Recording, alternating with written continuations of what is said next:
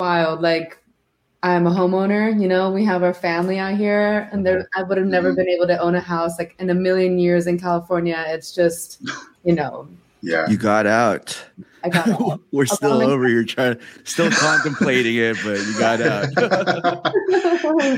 No, yeah. It's let me move over so I'm in the center. There we go. It's good to know it. That's what a lot of my friends say. They're like, you got out just like in the nick of time, because politically it's wild there. What they're doing with like the looting laws, education. I mean, don't get me wrong, it's a beautiful state. I lived in Southern California in Orange County, and some there, some family. Yeah, I don't know if any of you are familiar with OC or if you're in the area. Yeah, we're all from OC. All of us are Orange County boys. Orange County, yep. For some reason, I had a feeling you would be. I don't know why, but I just I got that vibe. How many dudes have we said already? I know, right? I went to El Toro High School, if you guys are familiar. Yeah. Yes. Yeah. Okay, cool. Yeah, went to El Toro, graduated from UCI, but actually started at Saddleback College, which is a community college. And I tell everybody, I'm like, if you can't afford it, if you don't know what you want to do yet, like there's literally no shame in starting at a community college, because it saves you so much money. You can still get, an awesome experience, transferring to a 4-year. But yeah, I got my degree in psychology, Department of Cognitive Science. So nice. I was actually the other psychology degree, which was like more theory and like actually therapy based. And like, I still want to do that now. We can get into that more later in the conversation. And I was like, well, I don't know if I want to be like a therapist, because not like the standard model is nothing's bad with it, but I wanted to do like plant medicine, like mushrooms or MDMA, for like veterans, and even for like first time moms. I think that first time moms would benefit a lot from like microdosing. So like, we'll get into all this and stuff, but I was a tour guide at UCI, and then I learned that there was a different one, and that's where we learned about like the mind body problem, which was super fascinating. Are any of you familiar with that by chance? No. Not me. Okay. What do you mean exactly? Like first of all, welcome to the K Podcast, guys. It's Cheesy. We got Kenny, Jermaine, EQ, and this special guest, Christina Islas. She just gave an intro, so you guys are all caught up. Welcome to the show. But mind-body problems, is that more like trauma, psychological, like PTSD type of stuff? So I believe it was Rene Descartes who was the one that kind of coined this term. So the mind-body problem is basically where, nitrogen, hydrogen, oxygen, we're like all these things we share like 60% same DNA as a banana. We're like 70% water. And we're like all these like scientific molecules, right? But like, how does it go from, those scientific reactions to this conscious conversation? There's still a disconnect between those two. Like, we still don't know exactly how. I'm looking at the screen right now, and this image of the screen, and I'm able to see all of you on the podcast, is reflecting onto my 2 retinas. It's going through like my optic chiasm. It's, processing in my optic nerve. It's already processing my optic nerve, and I'm like being able to see and, understand and interact with this image within my brain. That's basically the mind body problem. How do we go from like this literal objective chemical thing to like this objective actual experience of like humanity, if that makes sense? So are you saying more like the connection or the missing link of how we became just kind of primitive beings that are just out for survival into more philosophical, spiritual, more conscious minded beings? Yeah, more consciousness. There's a lot of interesting theories as to how, we got here today, whether it was, the primitive, Darwinism theory, where we came from like apes, right? Or apes became sentient by eating mushrooms, and suddenly they became self-aware and developed language. That's actually like a right. McKenna, I'm sure some of you are aware. And then, it could have been like, the religion theory, whichever one you want to go down that road. But the mind-body problem is literally like the science behind how we go from chemicals to experience. Like, that's one of the hardest questions in science today, and that's something that's always fascinated me. It's magic. No, I'm kidding. Yeah, like Disney style. One of the points I actually wanted to bring up was, I'm sure once we talk about our talking points, it'll come up that a lot of the truth and a lot of hidden knowledge is sprinkled in mainstream media, either there to deter us from the truth or to just put it out in the open, put it in plain sight, right? Yeah. And I feel like Disney is one of the main brands and the biggest name that sprinkles the truth out there. I wouldn't say to shed light on hidden knowledge, but more so as a way to deter you from doing any further investigation and just coming up to the conclusion, oh, it's just magic, like Patrick said, you know? Absolutely. What would be like one of your more recent examples? Because I have a lot of feelings and thoughts about Disney. Yeah. I don't let my daughter, I don't show her any Disney movies. I'm like, nope, you're not watching that. Like, I don't know if you guys are familiar with like some of the, I don't want to say innuendos, but like the hidden messages. Yes. Yeah. Okay. Right. So the first one I heard about, this was way when I was younger, was the word sex came out in Lion King, right? Mm-hmm. So I saw that, and then I saw that there was a penis shape in the back of Little Mermaid. The poster of the Little Mermaid. Mm-hmm. Yeah. And from there, I went down a rabbit hole, and in YouTube, you go down conspiracy rabbit holes, and shit, they just feed you everything you need to know to join the cult. You know what I mean? Yeah. And I actually prepped up a video for later on, but awesome. Looking further into it, Walt Disney, before Disney became what it was, Walt Disney, he was, first of all, really into outer space, but he was really good friends with Wernher von Braun and like the whole NASA team. So there might be some more looking into that. That might be something worth looking into, you know. But one thing I think is a big sore thumb right now currently is Monsters Inc. and Adrenochrome. I feel like Adrenochrome still is a more mythological idea that people really haven't accepted. But yeah, I think that one's right in front of your face, putting it out there. I remember I saw that in a post and I was like, how did I not connect the two? That it's literally like, what is it? Manifesting fear, like harvesting fear for their energy. Like that's adrenochrome. Yeah. Mm-hmm. And it's a real thing. Like when they talk about, what is it? Harry Styles' new song, Watermelon Sugar, that's like hinting at it. Bunnies. Okay. Anything that has like bunnies, panda eyes, which is like, related to abuse. And that's what children, if they had like any kind of like brutal abuse, like it's going to show up in their eyes. Lady Gaga is very famous for like sporting that look.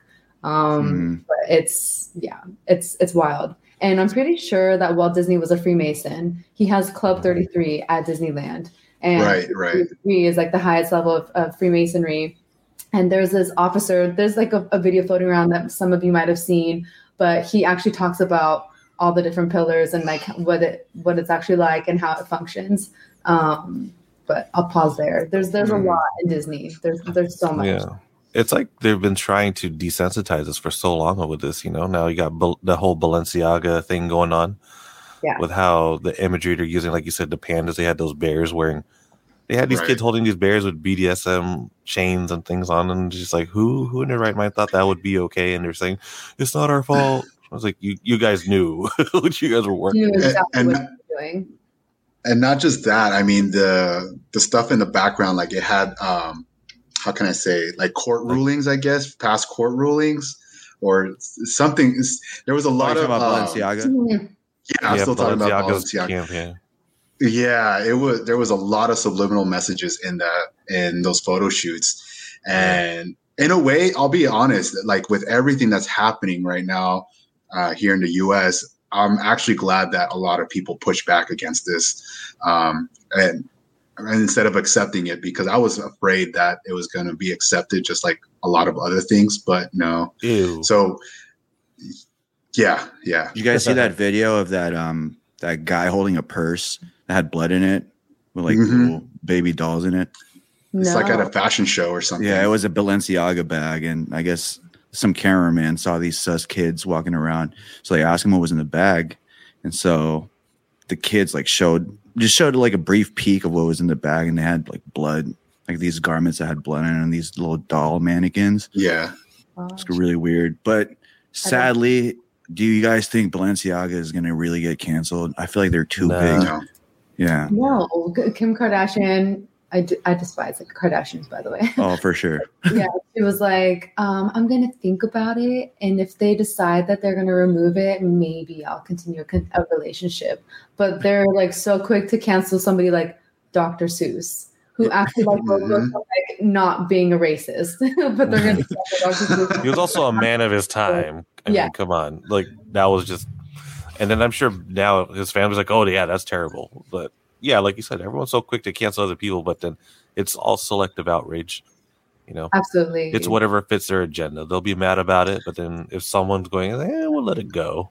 You know, and that's kind of what's going on with Balenciaga. Like a lot of people are burning their clothes. I'm like, hey, that's cool, I guess, but that's like people burning jerseys when they're mad their player left the team. It's over, right? Pretty much. Like how far are you actually going to go? And they have friends in high places. I think Salma Hayek, I think it's her husband, right, that owns Balenciaga. Really? I mean, I'm pretty sure. I apologize if I'm incorrect, but I'm pretty sure that's what I saw recently. And Nicole Kidman is also affiliated with Balenciaga, and her father is like fucked up dude. He would do like those live teddy bear hunting, like where they would like have you guys heard when they would like go to like, even in the US and especially like in Germany, I think it's the Black Forest, but I'm totally guessing. They would basically release kids into the forest and they would chase them, and it was called a teddy bear hunt. And like their win was like, killing and winning like these dead kids. And there's a picture of him, I think, standing on a little toddler, and he like shot him down. And he was Ninth Circle, like major satanic pedophilic dude. He's evil, like absolutely evil. And I don't know if any of you guys have seen Eyes Wide Shut with Tom Cruise and Nicole Kidman. Yeah. We watched that recently. I was like, I only want to see this once because I just want to see what it's all about. And it's such a obscure movie, but I was not surprised at all to see that Nicole Kidman was affiliated with Balenciaga. Like, right. Wow. I saw Eyes Wide Shut before seeing that, so it's crazy that it all happened.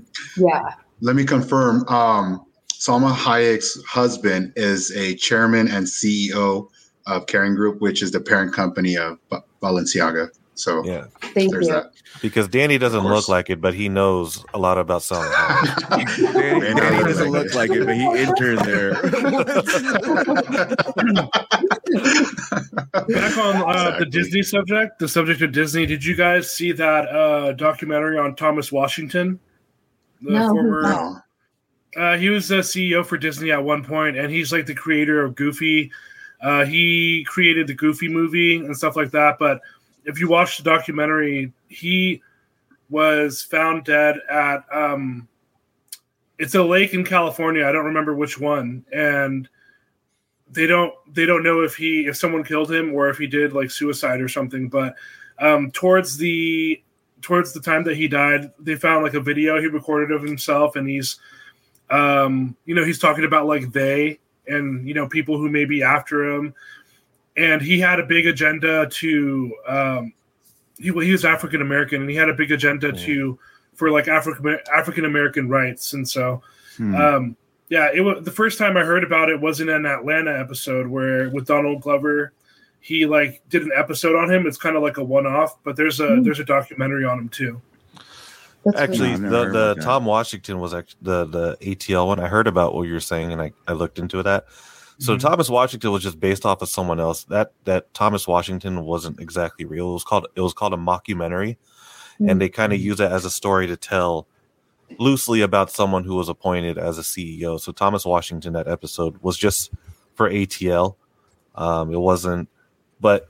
So the story is like, he created Goofy movie, like you said, but the whole story about him isn't necessarily real. It was about someone else. I forgot who it was, but so yeah. Oh, there's a whole separate documentary on it too. So yeah, probably that's surprised to hear that. Trying to avoid getting pop. You know what I mean? I know. Yeah, that's true. Sorry. Like I said, I did the camera. There we go. Let me just do. Here, hold on. He's coming back. Okay. Yeah. Did you know?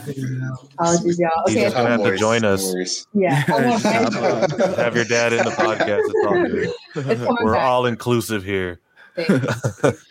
What else though? I mean, there was something else about Disney. So I love The Incredibles, but there was something about Incredibles 2. I don't know if any of you guys saw. There was some snippets about like it looked like. I even hate repeating this, but it looks like Jack is giving like one of the family members head at like a dinner table. What? Go back and watch Incredibles 2, and you can see it. There was one of the movie directors for Guardians of the Galaxy. He had like straight up pedophilic Twitter like tweets. Oh, James Gunn. Yeah. Low key, people forgot about that because of this DC stuff now. Yeah, and it's like, why do they keep letting these people come back? Yeah. There's something crazy. Okay. Money. Yeah, like I'm gonna like jump around like in like the perfect. Like, that's fine. Industry. So for sure. What's his name? Okay, so the creator of Rick and Morty. I used to love Rick and Morty, but I won't watch that show anymore because the creator. Somebody look up his name, please. He made a separate YouTube video where he's like giving a baby. It's like a doll, but he's like making the baby give him head, and it's on. Oh my gosh! Yeah, it's fucking weird. And then the guy who made iCarly, he was actually banned from Nickelodeon. Oh yeah. Right. Yes. Dan Schneider or whatever the that fuck. guy's weird. Yes. Like oh my god. Low key, that's why all Nickelodeon logos have that orange footprint on them. And that's why Amanda Bynes went crazy. Low key, they say that's what they say. What's her face? Britney Spears' sister. Yeah, Jamie Spears. Supposedly that's the dad of her kid. Yes. Supposedly. Yeah. Nick Jr. It's Nick Jr.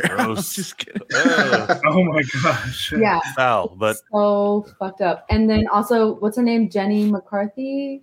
McCurney, something like that. She dated one of the football or one of the basketball players, and she was like, "How do you like this dance?" She's like, "Am I something now?" Like just like totally like lashing out at him. But yeah, wow. Like my guy, he always like wants to watch movies and stuff. I'm like, no, I won't watch it. Like I don't want to support these people, and I hate it. Like I'm like I have all the services. I've been trying to cancel Disney Plus for a minute now, and I swear it's like they know because I'll try to log in or I'll go into my app and it's like broken. Like you can't access right now. I'm like, you know what I'm trying to do.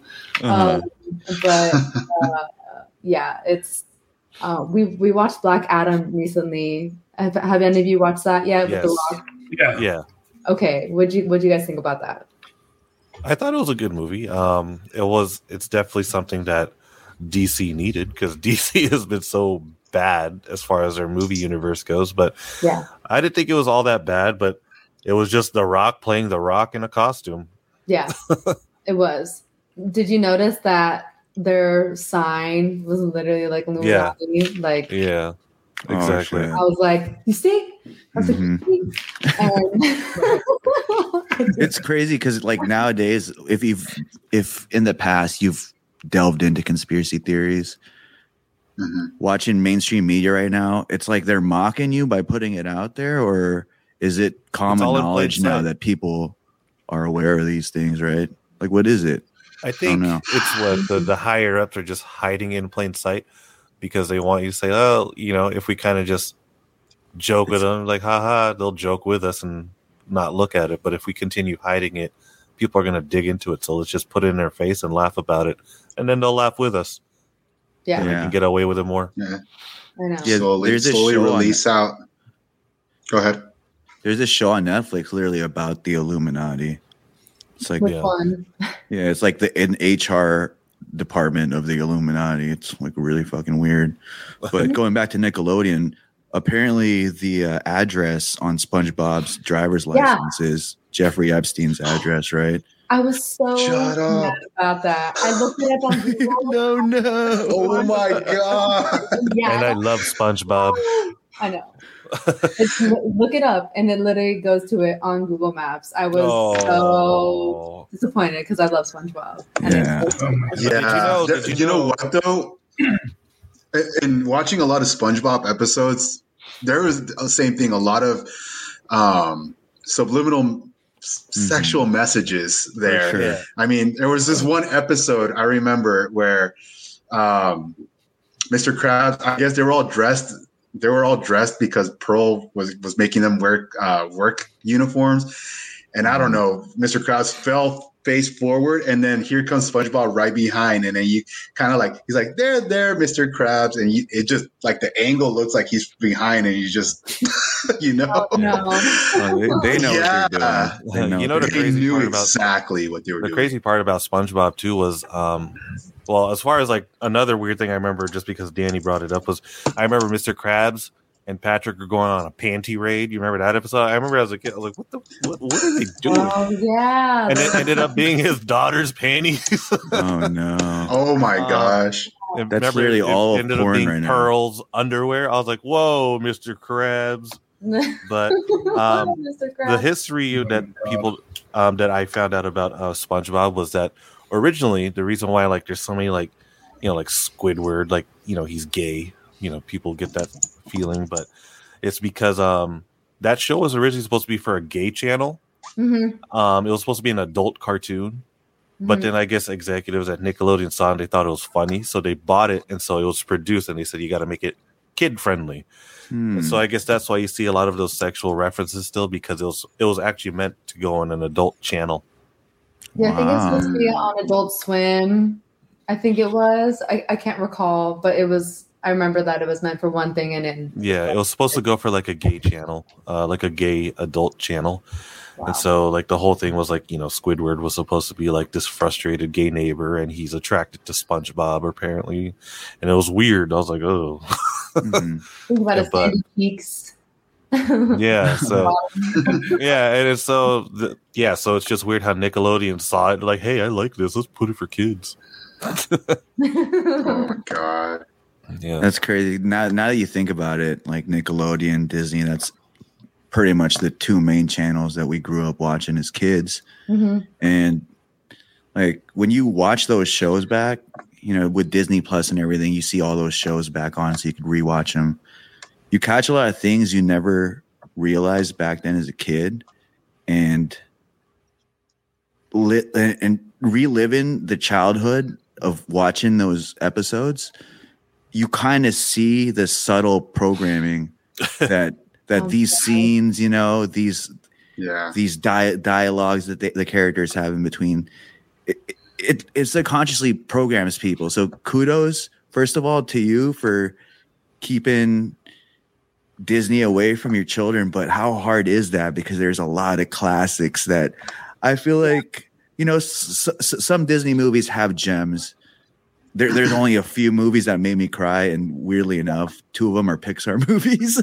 Yeah. I know. It's hard, right?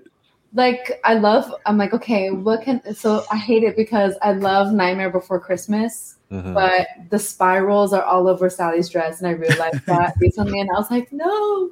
And the spiral hill that they, find their relationship on, and so I was like, that sucks. But that's like one that I'm not stopping watching. One that I really love is Hercules. I'm like, I watch Me it, too. I'm looking out. I'm like, okay, Zeus was actually like a terrible god who like raped other goddesses and like would pose as these different people, and he was actually like a terrible person. So that's like maybe where I find like the weird storyline that's hidden in Hercules. Aladdin, he whispers to her like, take off your clothes when she's on the ledge. I don't know if anybody heard about that. And so like I know like in The Little Mermaid, the priest who's marrying the wannabe Ariel, the one that's actually Ursula, he gets an erection while he's What? Oh, I did see that. Yeah. he actually like gets a boner while he's like reading their rights and stuff like that, like for marriage. There's just so much messed up stuff. Like it's insane. And I'm like, okay, we'll watch Hercules. I'm like Pan. Like I don't know if anybody's seen. Like I really loved Peter Pan. I love Up. I mean, there's like I don't know. It just depends. I love Wall-E. I'm like those ones. I feel like are possibly okay. I haven't seen anything wrong with them, but still, I'm just like I I'm vegan. Like I'm very much. I try to like vote with my dollar. And so, like, I feel the same about like the streaming services. And I had it for free because of I don't know some AT&T subscription. So I was like, fine. Like I wanted to watch like The Mandalorian and stuff like that. But now I'm like, I don't know if I want to keep paying money to you guys. If you're just gonna be a terrible company. Don't they have enough money anyways? And then when they announced a price increase, I was like, don't you guys have enough money? You guys own everything. Everything. Why increasing my subscription price by $3? It's unnecessary. They're literally in every single industry. They're in cruise, like, they're in tourism, they're in health, which is like with glasses. They're like all over, doctors. They have amusement parks, they have movies, they have TV shows, they have music. Like they're in absolutely everything. And like, I know that they pay their employees minimum wage. Like they're very stingy on their payments. I think they even bought like the air rights over Disneyland. Just fun fact. So you'll never, if you notice, if you're at Disneyland, you'll never see a plane flying over because they bought those air rights. Oh wow! It's a no-fly zone. You can't fly over. They pretty much own Anaheim, I believe, because almost everywhere. I mean, Disney's such a huge theme park, and then they have the downtown, they have the California, and then even when you're outside of the skirt, like out the skirts of going down Harbor in Anaheim, you still see a lot of Disney stuff. Yeah, they're everywhere. Bro, so the crazy thing about that is you leave Anaheim and you go to people's homes and you got Disney Plus, you know what I mean? ESPN, fucking Hulu. It's a monopoly, man. And I think it's a perfect time to play this video. I wanted to play this video because, like we said about the conspiracy theories and Walt Disney being kind of suspect in his ties with Werner von Braun, who is the Nazi leader who took over NASA. Let me play this video real quick. Disney and Pixar hiding truth in plain sight. They show you hot location after hot location, where all the knickknacks have on sunglasses. Then they take you to a land far away towards the edge of the shelf. They call it Nome, Alaska, but they make the pun Nome, Sweet Nome, showing you that this is your home. This character is not wearing sunglasses because he's at the edge of the world, where the sun barely reaches, the coldest place on Earth, Antarctica. He finds the edge, just like we did in Operation Deep Freeze. Then he proceeds to drill, just like they did in Russia. Then he tries to blow it up, just like we did over the Pacific Ocean.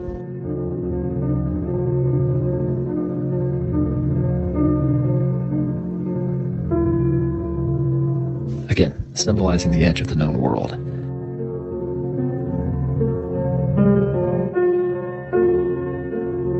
And what was the name of the operation we were trying to explode the firmament? Operation Fishbowl. And we see here how if he actually did escape from his home sweet home, beyond the firmament, he would be in water. Pixar obviously got the attention of Walt Disney in this short little film, because Disney Studios has released every single Pixar movie. After all, Disney Studios filmed Operation Deep Freeze, and Walt Disney is an honorary member because he was there when they found the firmament of heaven and where it meets the earth. This is commemorated in his logo of the Magic Kingdom, depicting a firmament and a tower whose top would reach unto heaven.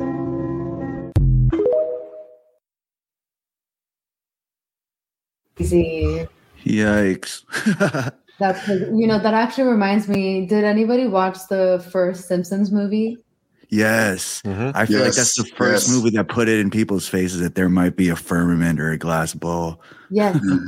And like Hillary Clinton is always like, something, the glass ceiling. Like that's like one of her favorite phrases. And this is, okay, so I'm going to share something personal, but something that is really interesting that makes me think about this possible glass firmament. First of all, real question, who logistically would be able to manufacture this massive glass firmament? Like, that's my question. Like, where the fuck would this have been built?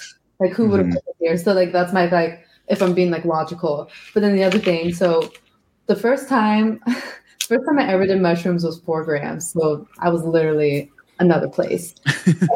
And when I looked up, I can get into that, but I won't. But what my point about why I'm bringing this up, when I looked up, it looked like we were in the dome. And we were outside. We were actually in the Ortegas. We were camping. It was like maybe maybe 2 a.m., maybe 3 a.m. by this time.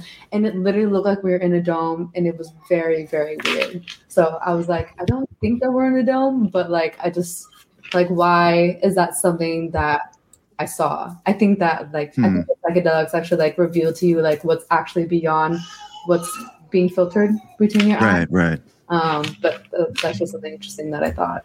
Kind of strip away the layers. Yeah, when I first saw the Simpsons movie, I was already in a conspiratorial mindset, and none of it resonated with me as far as taking anything that movie put out seriously or looking into any clues that they might have shown in that movie. But one thing I always remember is this one time I remember looking up in the sky during like this parent-teacher conference back in like middle school.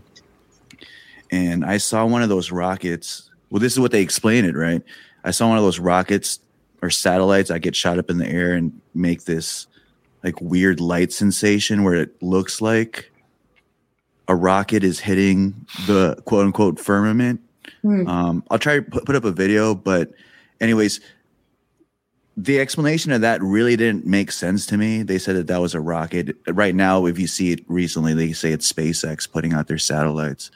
But it looks like, I think, and this is from my knowledge and from what I've looked into, I don't think firmament is like a manufactured glass. I think it's more of like an ethereal force field kind of thing. Because apparently they say as above, so below. Once you pass that firmament, you cross into another ocean, which is like the galactic ocean.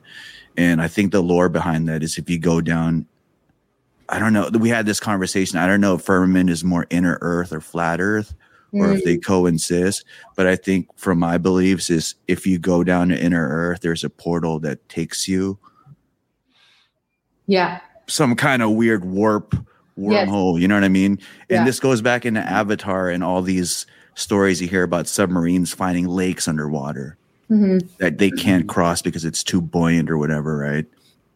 So the weird thing right now, and I feel like this is something that Disney and all the production companies are pushing, is underwater, like aliens underwater, Avatar right now. And this is a perfect segue about like nature and communicating with nature and psychedelics. But yeah, I feel like they're pushing underwater beings, aquatic, like apes, mermaids and stuff. What do you guys think about that? I've always had a big fear of the ocean, so that shit's fucking creepy to me. Yeah, same here.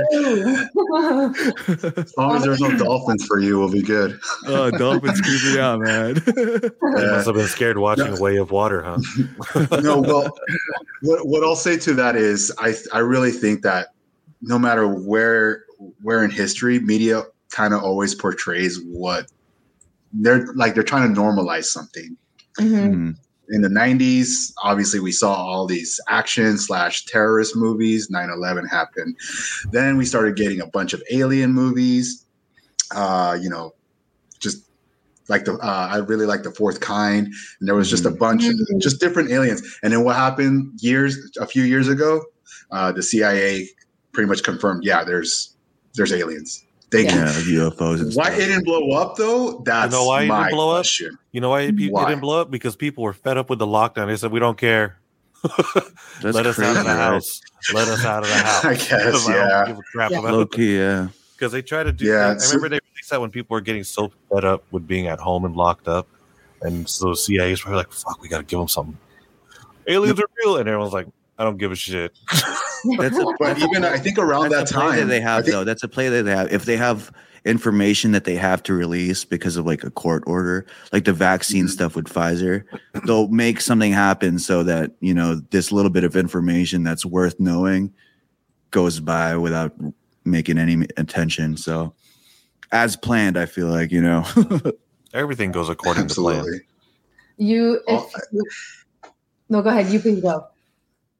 Oh, no. Go ahead. Since we're talking about like the firmament and like underwater marine bases, and like you all should watch Cosmic Disclosure. Is it season 19? I'm looking. I really hope that this is the one.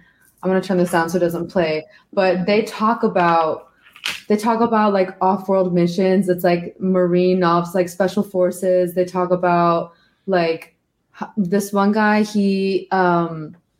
he like worked at Area 51 and another similar base, and it's like 50 stories beneath like our ground level, and he was doing like testing and like dissecting like actual like alien bodies. It's crazy, but I was so fascinated with this. I was watching it when my daughter was born, and because I just had to stay up, and I was like, this is like crazy. I believe it's season 19. That'll keep you up. Yeah, I know. Yeah. Yeah. That's also similar to like the Stranger Things whole premise of like, you know, there being another dimension deep underground or however they get to it. True. So true. And that's also as above, so below. Like they're, you know, they're here, and then all of a sudden everything gets flipped up, and they're in the upside down. That's also toying with MK Ultra. Right. Yeah. Russian scientists. Like, did we really win World War II, or did we simply get infiltrated? You know, did Hitler really die? No. I mean, I'm pretty sure the skeleton that they dug up was a woman body, and it was shorter than Hitler actually was. And there's apparently sightings of him. Oh, gosh, in Argentina. Yes. Yeah. MK Ultra just makes me think of like a Mortal Kombat Ultra. It's not a real game, but it's just, that's all I think of every time. MK Ultra, Mortal Kombat Ultra. Yeah. No, but I mean, if we're gonna go into the World War II, that's a lot of. That's a rabbit hole for sure, because there's a lot of recovery, and even Jarizi could confirm with me. I've been going down that rabbit hole lately. So once I get more information, then I think we can discuss that. Yeah, the reason I hold so much weight into Antarctica is because I believe that either one, the far-fetched reality is it might be a portal to like another world, or that there might be a cave system in there that has its own atmospheric conditions that can sustain life. Yes. But I feel like the more terrifying fact is that Nazis might have fled over there, and are currently over there, still thriving. I agree. So I apologize. I said season 19. That's just where my prime was left off of. But episode 1, that's where Emery Smith, he's like the whistleblower, and it talks about like clones, programmable life forms, technologies of the secret base, staged alien abductions, hybrid creatures, secret bases. He was offered multiple times to go to Antarctica, but he knew that people basically never came back, aka they were offed, because they would like go assist with things, but they would know too much, and they don't trust people with that information.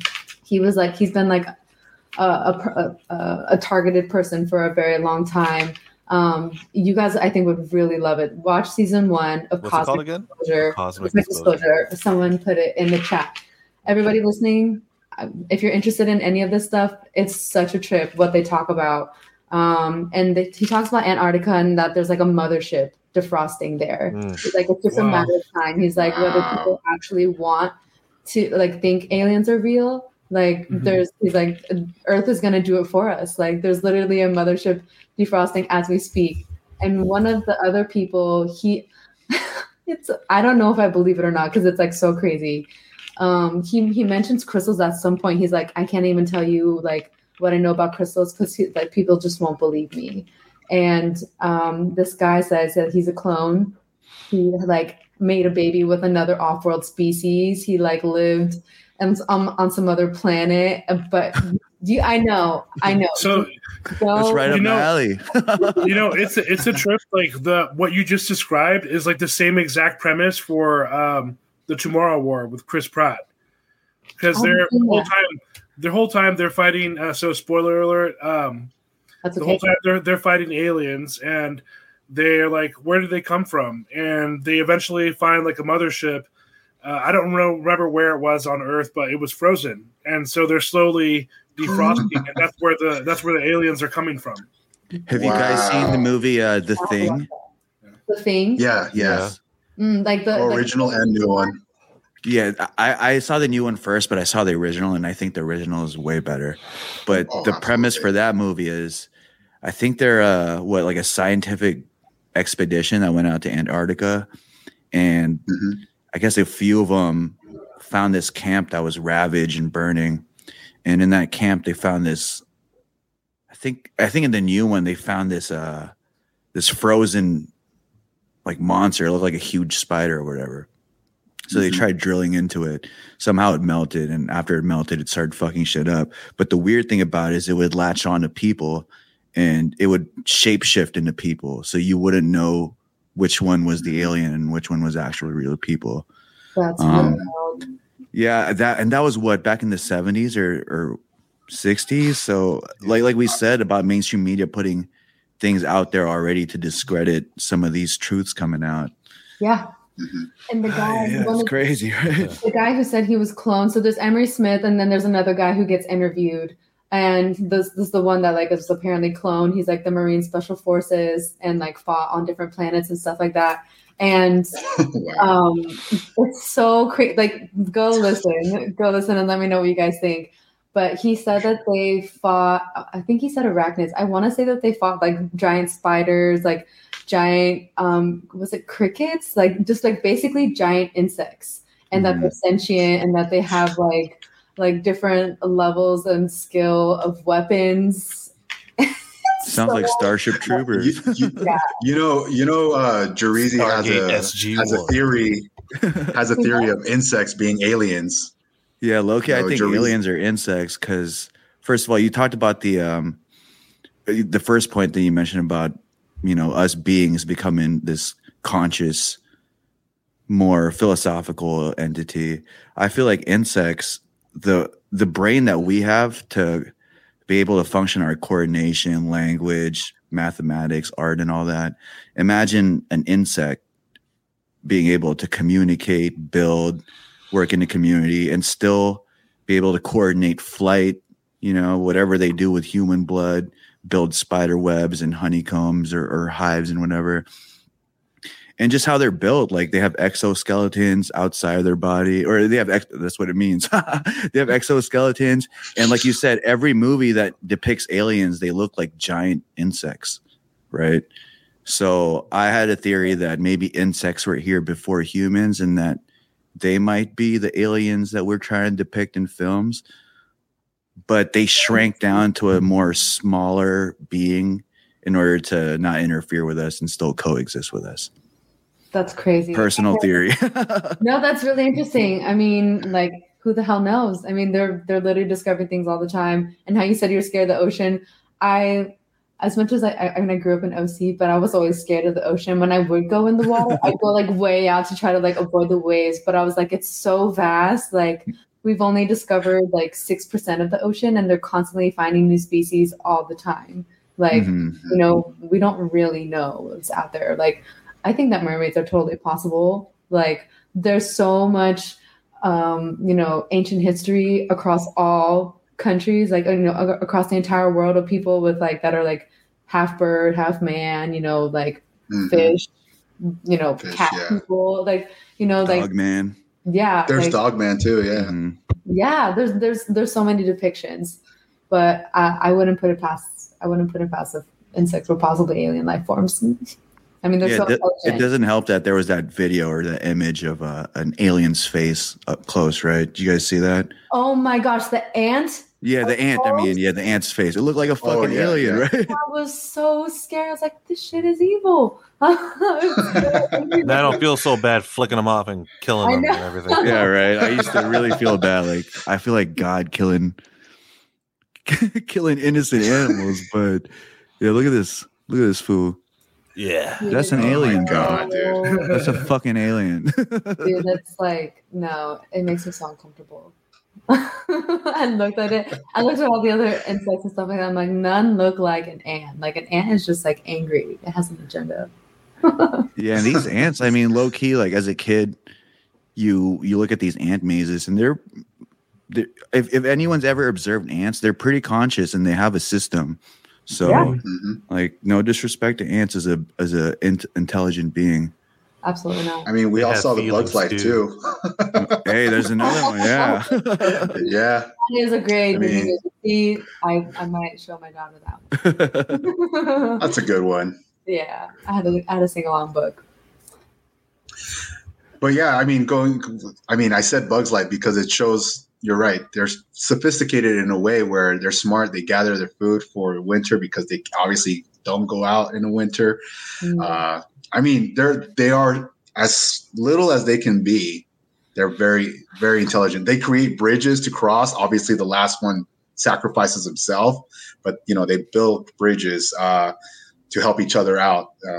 Little things like that, where you would think like an ant does that, and they're smart little fellas. I guess. Also they're like understanding of the hierarchy system that they have. Like it's well known that if you see the queen ant, like some shit is going on, like there's no reason you should be seeing the queen ant. And the worker ants, like none of them are like, man, why do I have to fucking do this shit? Why can't Jim do this? If one isn't doing work, or like if there's like a mooching ant or something like that, or if there's dead ants, they actually like go and they dispose of them elsewhere. Like they're very, very smart. Like I forget what else I was gonna say about ants, but the other thing about like ant farms, just seeing how they like distinguish and like distribute their different workforces.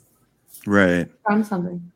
Yeah, and the fact that they're able to take down, I've seen them take down some incredible animals in comparison to their size as an ant individually, I mean, for the numbers obviously has an advantage, but still their strength is incredible. Strength in numbers, right? That's crazy as fuck. Well, even one ant is like they can like lift multiple times their own body weight easily. So they're like, for their like, proportionally, they're strong as hell. Bro, can you imagine like fucking cockroaches, like area, like District 9 cockroaches and shit? We would be fucked, bro. It's Men in Black, man. That's the Men in Black guy, where he comes in like, give me a water and sugar, please. Sugar, more sugar, more. I'm gonna need my noisy cricket for that guy. That's so funny. Yeah. So, as far as like ants, just animals. I want to go back to the ocean and whales and dolphins and these other species. Mm-hmm. Going back to your point of us kind of evolving into a more philosophical being, there's some kind of disconnect though. And I don't know, we've spoken about this in a previous podcast, whether that disconnect is overthinking, but you look at dolphins and other beings that are more intelligent than us, they don't really deal with some of the shit that we have to deal with, like taxes. We stress out about stupid shit, you know what I mean? And they're able to kind of live a minimalist life and be more efficient with their environment. Almost a symbiotic relationship with their environment, opposed to just like a industrial relationship like we do. So did you think that we've evolved too much to where we've created those problems? Or is there a hurdle that we haven't came across that these more intelligent animals have a better way of navigating through and shortcutting to? Yeah, that's an interesting question. I mean, we used to have barter systems, right? And it's like, why can't we just like go back to a barter system? We have currencies. Now there's cryptocurrency. Who's creating this currency? Who's in charge of it? When we think about life forms like dolphins and whales, they don't have currency. They just have such a vast ecosystem that they can eat. Whales eat krill, dolphin, I don't really know what dolphin eat, but they don't have to pay for this food, right? So they don't have to worry about taxes.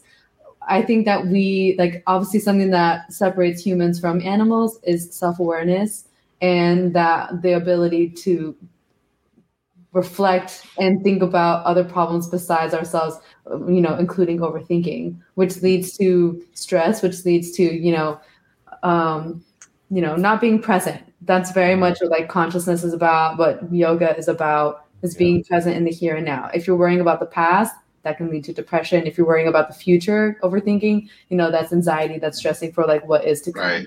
So it seems like animals are very good about being present and not overthinking, because all they know is right here, right now. They have the literal wild, wild west, because they have to worry about, being predator, being prey at all times, because they don't have industrialized, supply chains that are able to, grow food, distribute it, take it onto a truck, drop it off at Trader Joe's, have people load it up, break down pallets, put it up on the shelves, and charge money for it.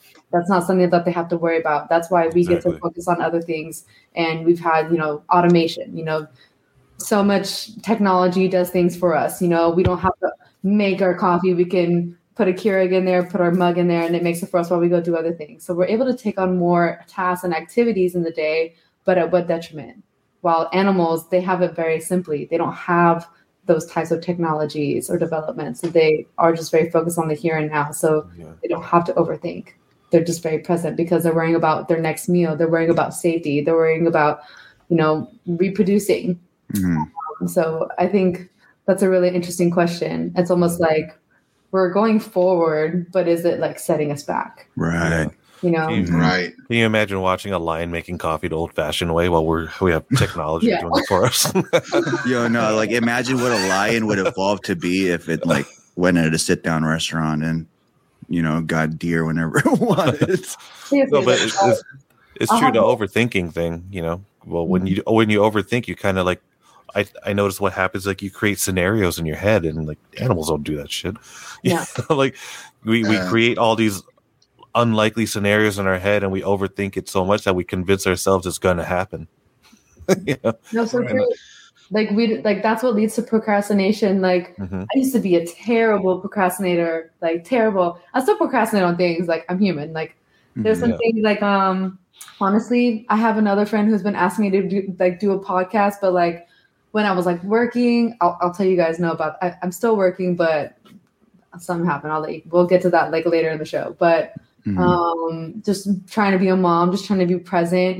Trying to balance being able to stay at home to work and be a mother. I had a point with this. Let me get back to it. We're talking about overthinking and animals. Snap. I think it's just. I'm sorry. Mom brain is a real thing. Yeah, right.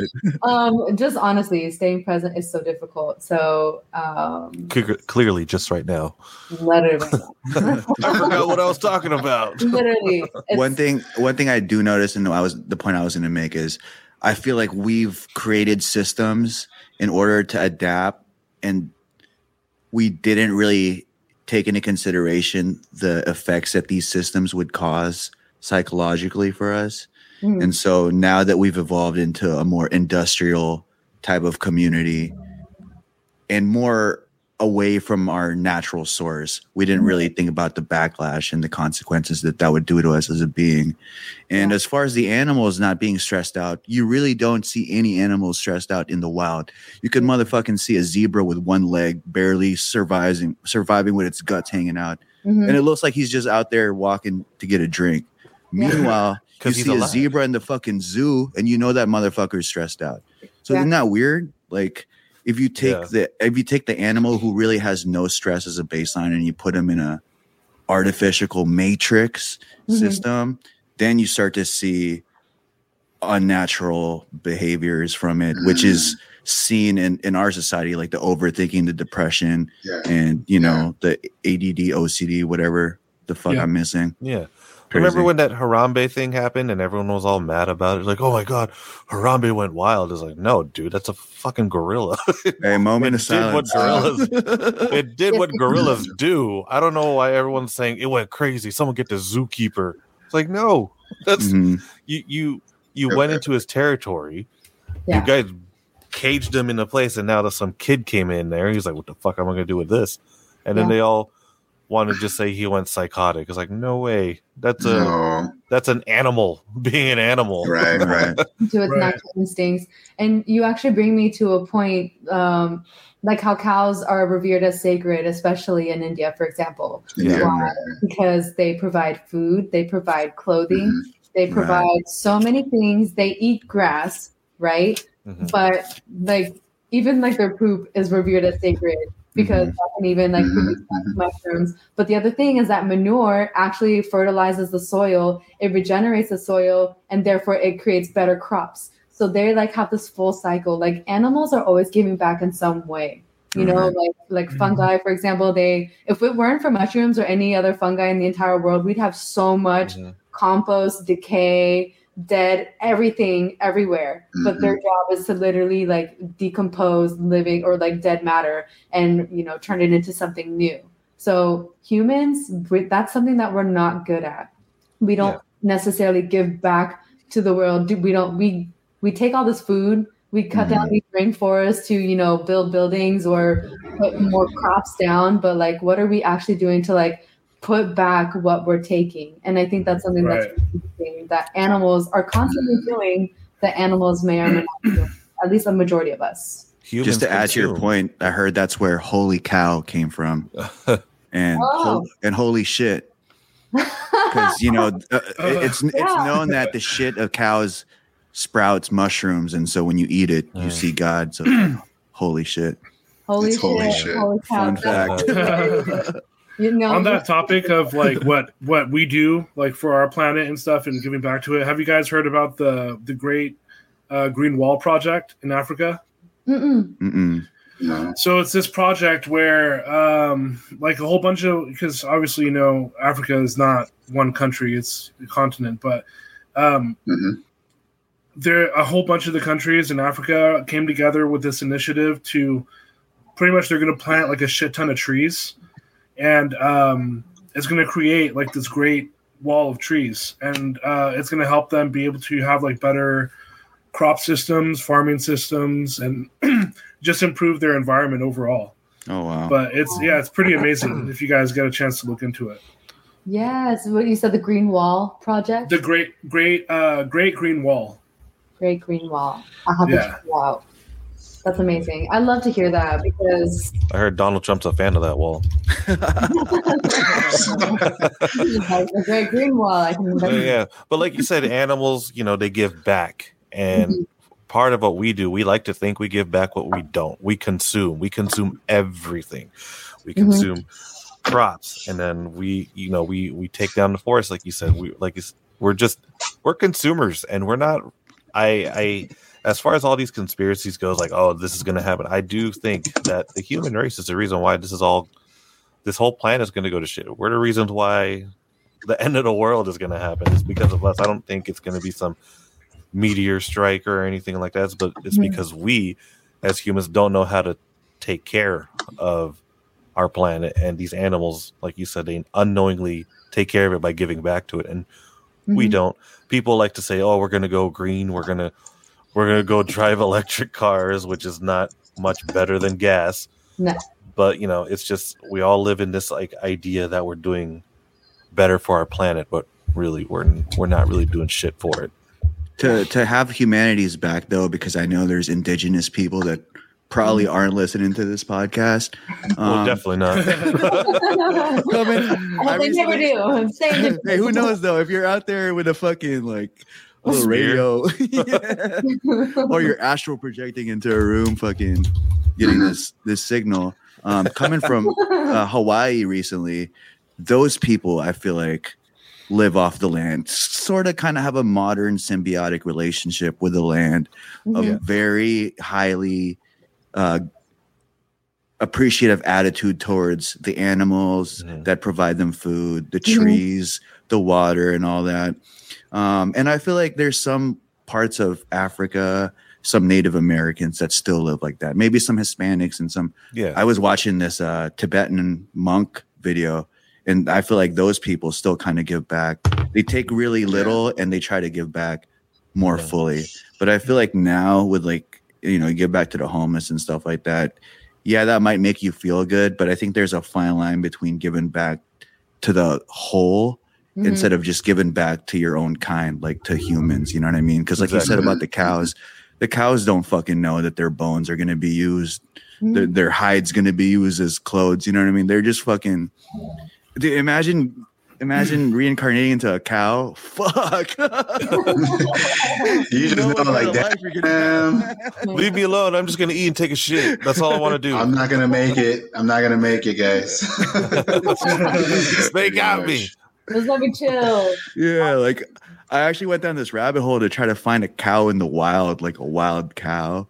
You know, and the closest I can find were like carabaos in the Philippines and shit, or like water buffaloes, but.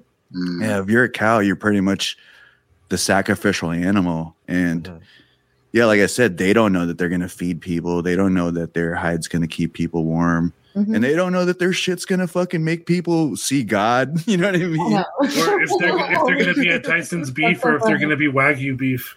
Yeah, exactly. So. To be a McDonald's patty. I gave up to be your that has a big effect on their lifestyle.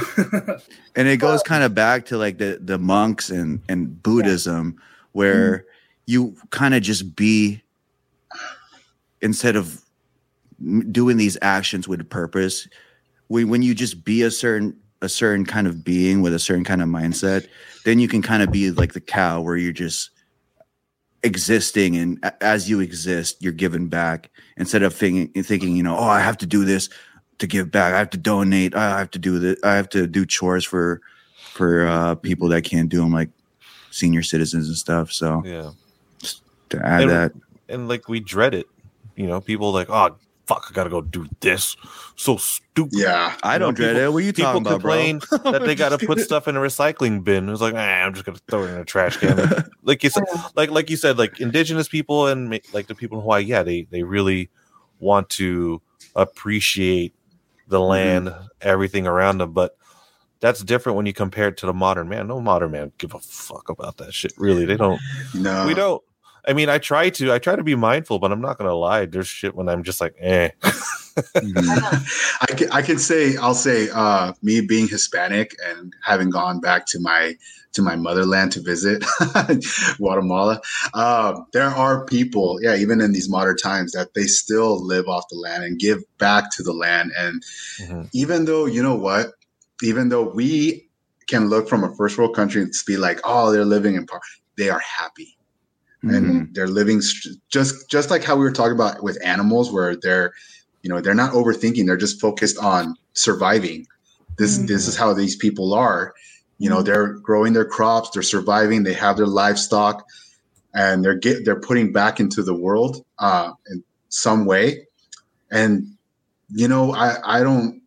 It's very rare. And I would always hear my mom specifically say, she was always like, "We grew up poor, but we grew up happy, and there was no problems really."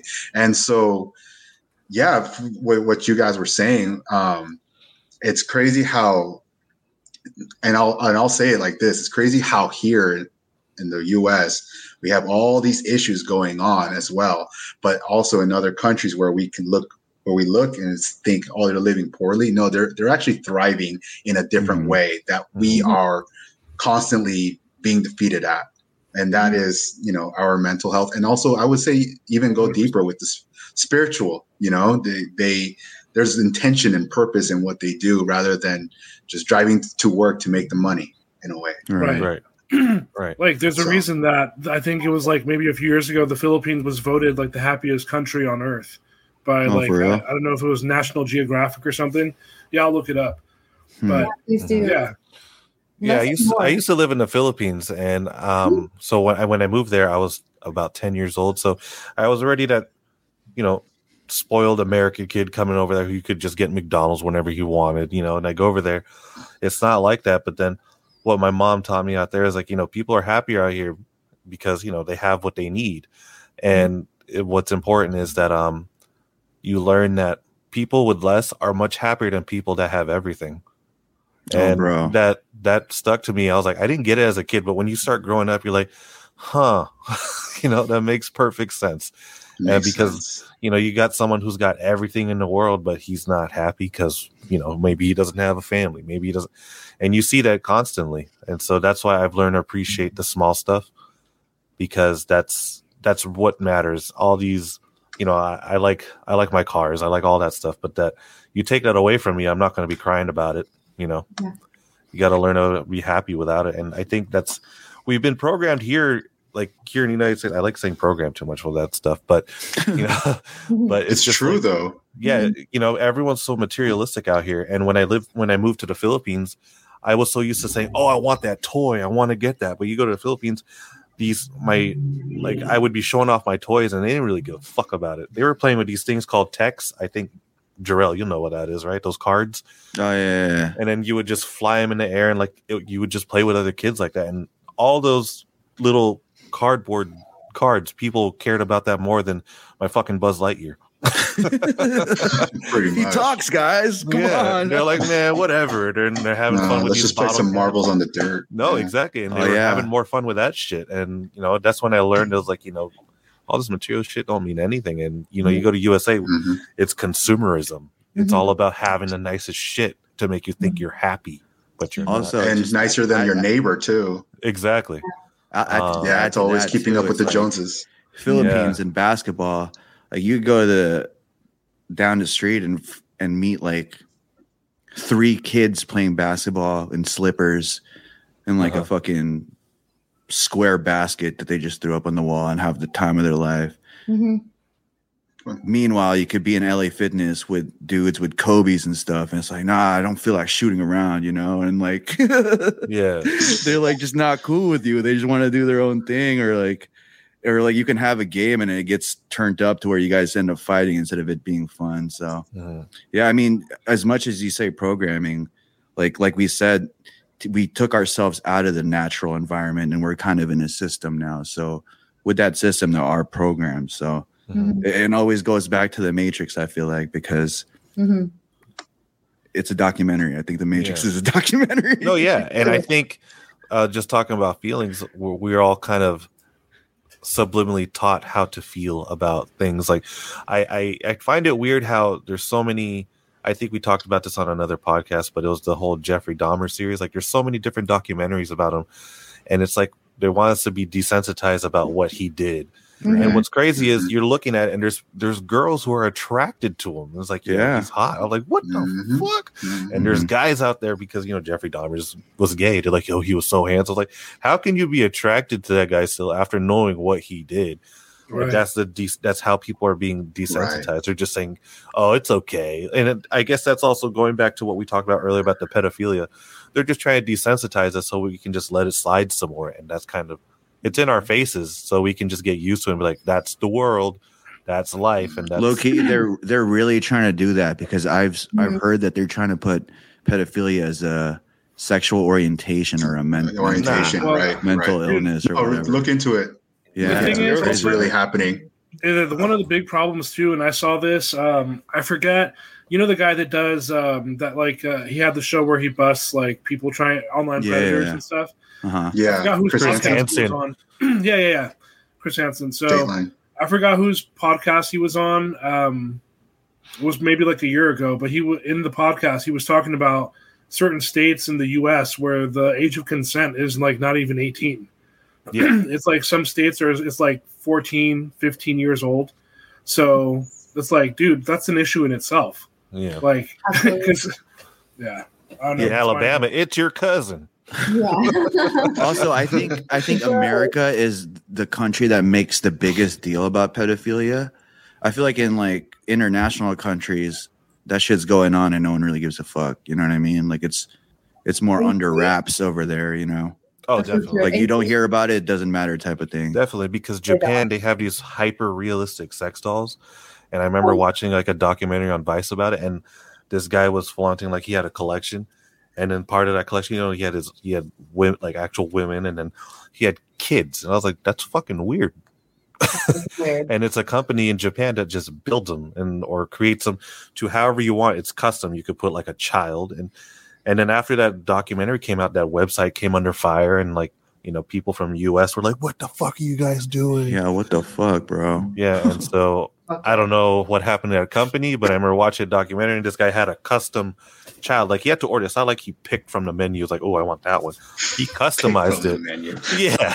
The manufacturer had to make that too. Yeah, exactly. I mean? And the fact that they have the options is crazier. I'm pretty sure.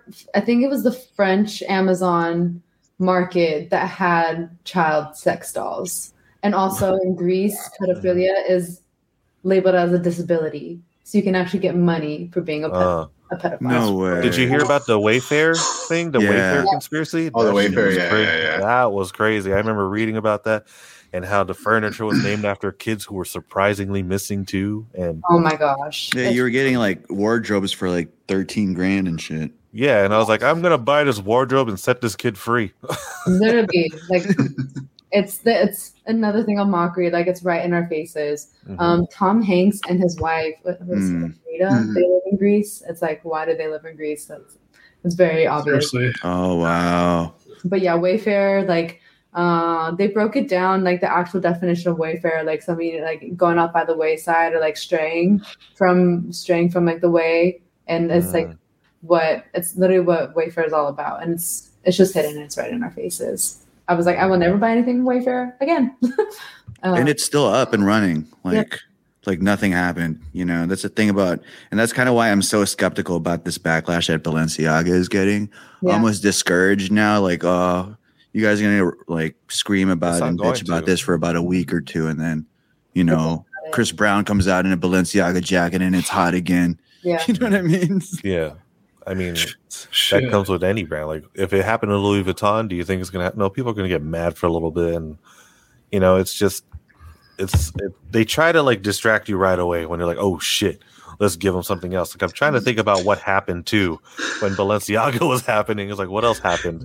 Yeah, right. You know, with everything you guys are saying, it makes it seem like the fights that we should be fighting end soon, but the fights that like don't really matter, it's like everyone's still like, no, we're pushing for this. We need to make changes and stuff. It's like, guys, I believe there's far more important things we should be fighting for our like human rights here in the U.S. Rather than this or that, you know. So I think it's funny now that you mentioned that. Yeah, with the Balenciaga situation that's going on, it's like, why are people, you know, creating more havoc? I would say, like, drop Balenciaga, like, forget about them. But you know, with other issues. And they don't really care. They're like, whatever. It's quieting down already compared to how it was a few weeks ago. But with other issues that happened a few years ago, I mean, they're still screaming murder about it. Even a few months ago, like with Ghislaine Maxwell, like you know, that was never. It was exactly. You know, that was. We don't know if it actually happened. We've never actually seen her like in jail or like in prison clothes. And the list was never revealed. And then, who was it? The FBI was like, we're going to need 55 years to like release all these documents. What the fuck? Why did you pick take the alien shit back and give us the list? Yeah, you know what? Let's trade, right? like I want to know, because like we know that there were like a million other Jeff Epsteins out there. That's like the really sad, scary thing. Matthew McConaughey, he's from Uvalde, Texas, where the shooting happened.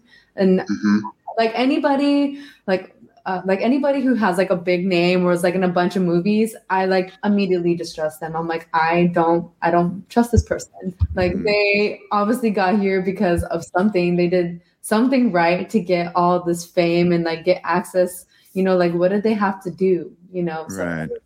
I just don't trust people. Yeah, going back to what Danny said about people putting their energy into the wrong fight. I feel like that's again part of the matrix. Like they want you to expend your energy to this useless wormhole instead of actually put up the good fight. So I think it's designed. Yeah, like red and blue. Like when people have, like I post. I'm sure some of you. I know one of you. Well, I think you guys follow me, so you've seen some of the stuff that I post. I try to like use my energy wisely too. Like the more that I like get involved with it, just the more upset that I get, and it affects me mentally. It affects my present, you know, mindset, because I've always said like I'll never be 100% okay, because I know that there are like football stadiums worth of kids going missing every single year, and like that number isn't changing. Like that just it breaks my heart. So it's just sad. It is. It's a world full of like trends. All these outrages are like trendy outrages. Like people remember on Facebook, people would change their pictures just because like, oh, parachuting, change my picture. Yeah. You know, that's what it all. Oh yeah. You know, and everyone's like, oh, like, pray for France. Yeah, pray for this. It's all trends now, and like I think people only jump on because they want to be part of the trend, but they don't really know what the hell they're backing up anymore. You know, because like, it makes them feel better, like almost like giving back, right? Exactly. Oh, I'm giving back. You ain't giving back shit. You're posting you're posting your support while taking a shit. You're not doing anything. Low key, I feel like that's the main factor of. I mean, we're gonna go into this. Like I got the jab, I got the vaccine was, I mean, low key, sadly, there are people that took it that were on the fence about it, but the driving force to make them turn to go get it was they felt like they were given back. Yeah. And it's almost one of those things where it's, if the system is aware of what they're doing to people, it's fucked up. It's almost demonic, and it's very villainous to fool people into thinking that they're doing the. I mean, I'd imagine that they're laughing at people seeing this shit if it's I'm sure happening as designed. You know, speaking of kind of with the vax, Obama kind of let it slip a bit in the in one of his speeches, saying, "We just conducted, scientific experiment with the vaccines. I mean, we had the biggest experiment with the vaccine." He kind of slid it out like that because that's, I mean, the conspiracy is that all of this is like the clinical trial with everybody, everyone in the world. So if you guys about the vaccine, sorry, Danny, I cut you off. No, I was just gonna say, if any of you have the opportunity to find that video, play it and share it because it. Yeah. I'm gonna see. I'll see if I can find it actually. Go on, Jermaine. Bought labs in Ukraine. Like he bought specific labs so that they could do the testing. I remember he bought like thousands and thousands of coffins. And I don't know if you guys remember like a bunch of Walmarts going out of business or plumbing failures, but they were going to turn them into FEMA camps. Yeah. Yes. Those were crazy. I remember that. Yeah. Man, I remember seeing those FEMA boxes like in 2013 thinking like, what the fuck is like, what for? Like, what's going to go on? And then seeing it in 2020, it's like, oh shit. Yeah. No. And then the Super Bowl. Did you guys notice? Like, I mean, I was like, I liked the halftime show. I was like, this is awesome. Like all these like people. But when you look at who was there, what they were doing and what they were performing on, it was shipping containers. All these fashion shows have also been featuring shipping containers. Why? Hillary Clinton, her company that she's involved in is Evergreen. Like these are literally what they like hide people in. This is what they ship people in. Like why are shipping containers flaunted so much? They use media to like say like, hey, this is either like what we're promoting, this is what we're focusing on, or this is what we're trying to desensitize with these bears with Balenciaga. And somebody look it up. Balenciaga literally means like hail Satan. Yeah. I read that recently too, but that's crazy. I'll look that one up. 4.0 Instagram. They have really great stuff. They've been posting a lot about this, but it's just right in your faces, and it's mockery. It's like a way to like I think tell messages to each other, and what we've been saying, just like desensitization. Yeah, it's like you said, it's desensitizing people, and it's either you get desensitized by it or it's gonna be forced down your throat. You know. Here, I found the video, guys. And that's kind of like going back to the vaccine real quick, because for us, my family, we have a family business, and we were on the fence about taking the vaccine. Like we didn't really want to take it. But then it came to a point because our company's funded by the state. They're like, if you guys don't take it, we're shutting your business down. So now we're like, well, we don't have a choice. And everyone had to have it. We had to have our vaccine card. We had to turn it in for a copy. And it's just like that's why I feel like it doesn't matter if you're not desensitized. They're going to shove it down your throat and you're going to comply. That's terrible. Right. NAC, you should take NAC, which they actually banned. I actually have it in my cupboard right now, but it's for supporting your immune system and detoxing your liver. And actually one of my chiropractors in SoCal, he was like, when COVID first started, he wrote us like all an email. I was like, wow, this is like going above and beyond like a chiropractor.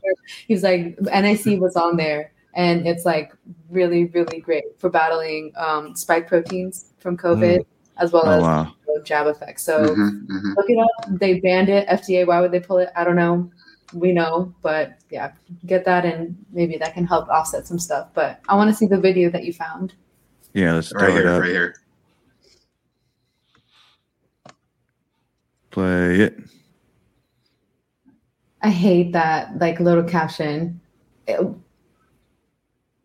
Play it. It'll go. Maybe is it a GIF? No, it's just so slow. No, there's no Danny's sound. internet runs sound. on a potato. He's running Pretty AOL much. right now. But even that caption right there, COVID vaccines go through many tests for safety and effectiveness and are then monitored closely. Let's see if Here, I could give you audio if you guys want it. Yeah. Yeah, throw it up. Despite the fact that we now essentially clinically tested the vaccine on billions of people worldwide. You guys hear Despite the that? fact that we now Okay. essentially Bill Gates. Yeah. Like he's like wanted in India for he was like, That bastard. malaria outbreak. You know, even with like the Tuskegee experiment, how they were like giving Black population syphilis unexpectedly, but they said that this was just like a vitamin shot or something like that. But they were literally giving them a disease and then seeing how it affected them. And like, there's been so many documented instances in American history where we've like given people substances unknowingly and then, you know, wanted to see what happened. So with Obama saying that and that slipped, I'm not even. It's really evil. No, I was sorry when I was looking at the video. I know maybe you said it right now, but early in the 1900s, they gave like a group, I believe, of African Americans a bunch of syphilis. Yeah. Is that what you were saying right now? Sorry. Yeah. No, that's okay. Yeah, no, that's the Tuskegee experiment.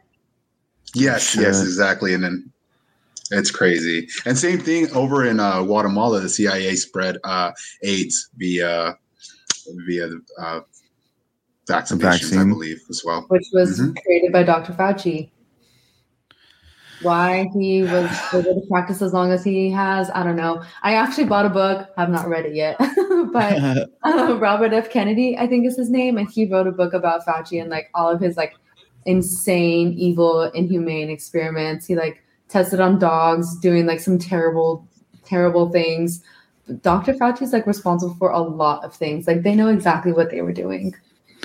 Yeah, it's funny that now he used to be the main character of the COVID narrative, but now he's kind of taken heat as far as like the law goes. I think he's in some kind of lawsuit right now, right?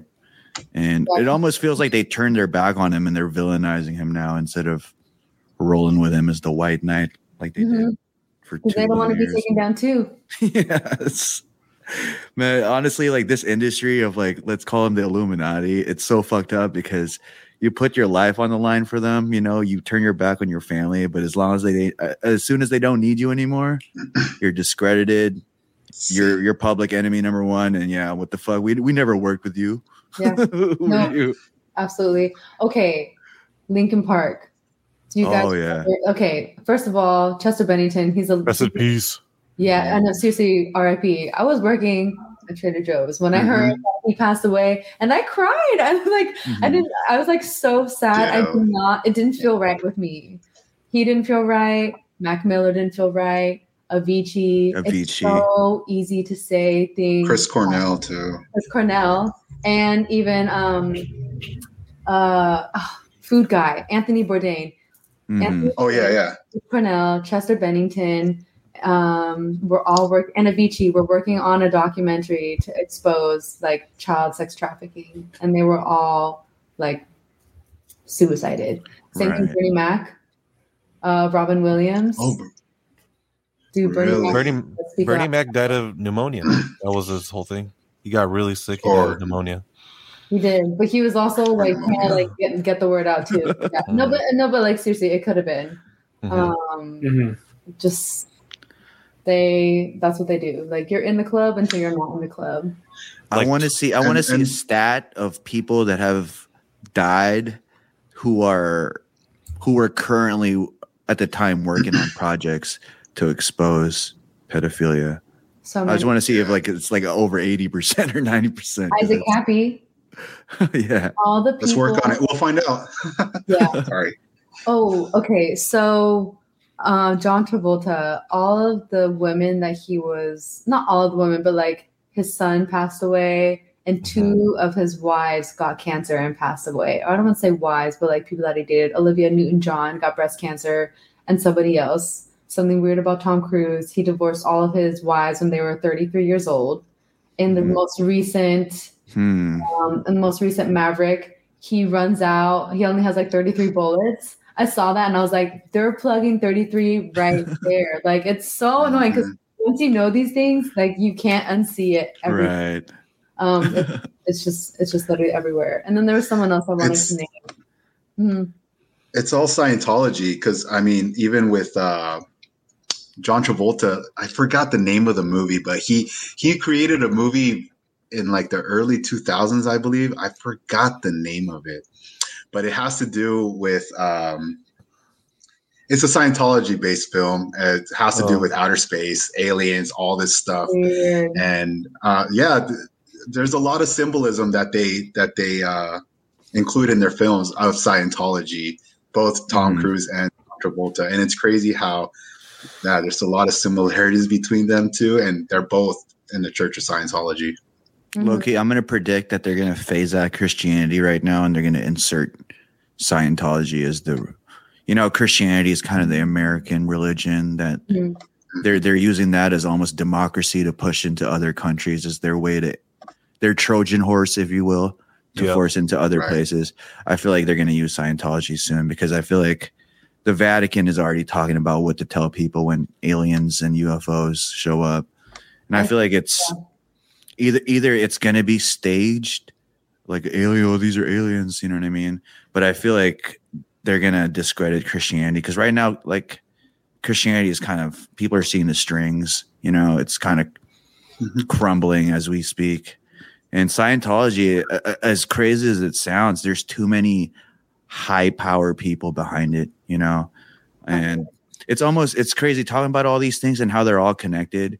If you're barely like waking up in the Matrix and you're like, oh, I need to put a change into all this, it's hard, man. And it's very discouraging because we're going to go back to Kanye West. Kanye West is painting, when he came out with that album, Life of Pablo, he made that wax sculpture or painting of everybody in bed with each other.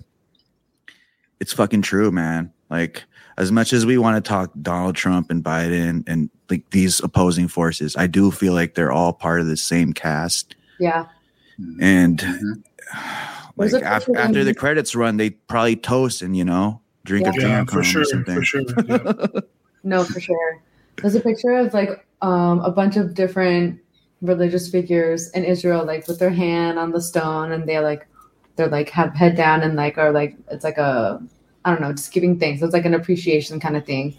And what I referred to earlier with like politics, choosing red or blue, like you lose picking one side or the other because you're still dividing. Like the whole point of all these things, gay marriage, abortion, politics, all of this is literally just to divide people, to have them fighting against each other. Give them bread, give them a circus, they're happy. Give them food, give them sports, they don't care. They're not going to revolt. How people get so amped up for their teams. Like, what if people got that amped up for like human rights and things that need to actually change? All like people's energies are literally going there. That's saying, give them bread in a circus and they're happy. You know what's crazy? There's people out there that are for human rights, and there's people that are not for it. Yeah, I think that's the wildest idea. It's like there's people out there who's like, hey, I feel we should all be equal, and there's someone out there who's like, I disagree. It's like what the fuck? You almost don't know if they're trolling or they're like controlled opposition. I think that's the sketchy area right now, especially in these days with the Antifa and all that. You send a controlled radical group to stir something up in order to get a point across, or have a certain effect so that you can run your regime, which is not a new play that the CIA has in their playbook. Like this is, if you look into it, this is something that they've continuously been doing in history. So Soros is like buying I think was like rumored buying those bricks from Brick Acme and is like, hey, here you go. Why are these bricks stacked so nicely around this yellow tape? So conveniently for protesters to throw through windows. Like it's that's planned. Right. My God. I remember all those pictures showing of like all these bricks just in the middle of the protests that were showing up. And I was like, no one's going to report this. No one, obviously not, because Soros runs the news. He runs the news. And then if you look at who was like who made up Antifa, drug abuse, like addiction is no joke. Like addiction is not something to be talked about lightly. But these people look like they were battling some addictions. Who's to say they weren't bought off to be part of Antifa? Because you want to like help, propel this narrative. I'll pay you this much money. Yeah, shit, I don't care. I can go buy my shit. Like these don't look like people who care about how the narrative goes. You want a brick of Coke? Go throw this brick in the window. Literally. all I want to say is that the hypocrisy with Antifa, they're anti-fascist, but yet they're very fascist themselves. Yeah, no, exactly. I see that, and they call themselves Antifa. I remember in the beginning, I was like, "Oh, that's cool. They're anti-fascism." And then I started looking into what they were doing. I was like, "But isn't that fascism?" And even it might be by design too, because like I said, the elites, I feel like they like making us look stupid. So one of the main ideas that sparked this idea for me was the Jesus Christ painting. I just found out that the Jesus Christ that we currently accept, the white, almost Spanish looking Jesus. Apparently, I found out that that's actually a painting of Cesare Borgia. And he invaded and had all the paintings of Jesus Christ destroyed and redone to look like him. So it's almost like people who are worshiping and praying for these to Jesus in this image of quote unquote Jesus, they're almost bastardizing the truth, as a parody. And they don't take into consideration that people are putting their whole energy and their whole life into this. And it's like you said about the sports team, I feel like the people on top understand like, hey, these people can get really, really into and passionate about sports. How can we use that energy into something else? Let's do politics, red and blue. It's I don't know. Like I said, it's a lot of layers to sift through to finally get a breath of fresh air of I'm free. Yeah. No, absolutely. And if you think about it, like if Jesus was from, Jerusalem, tell him.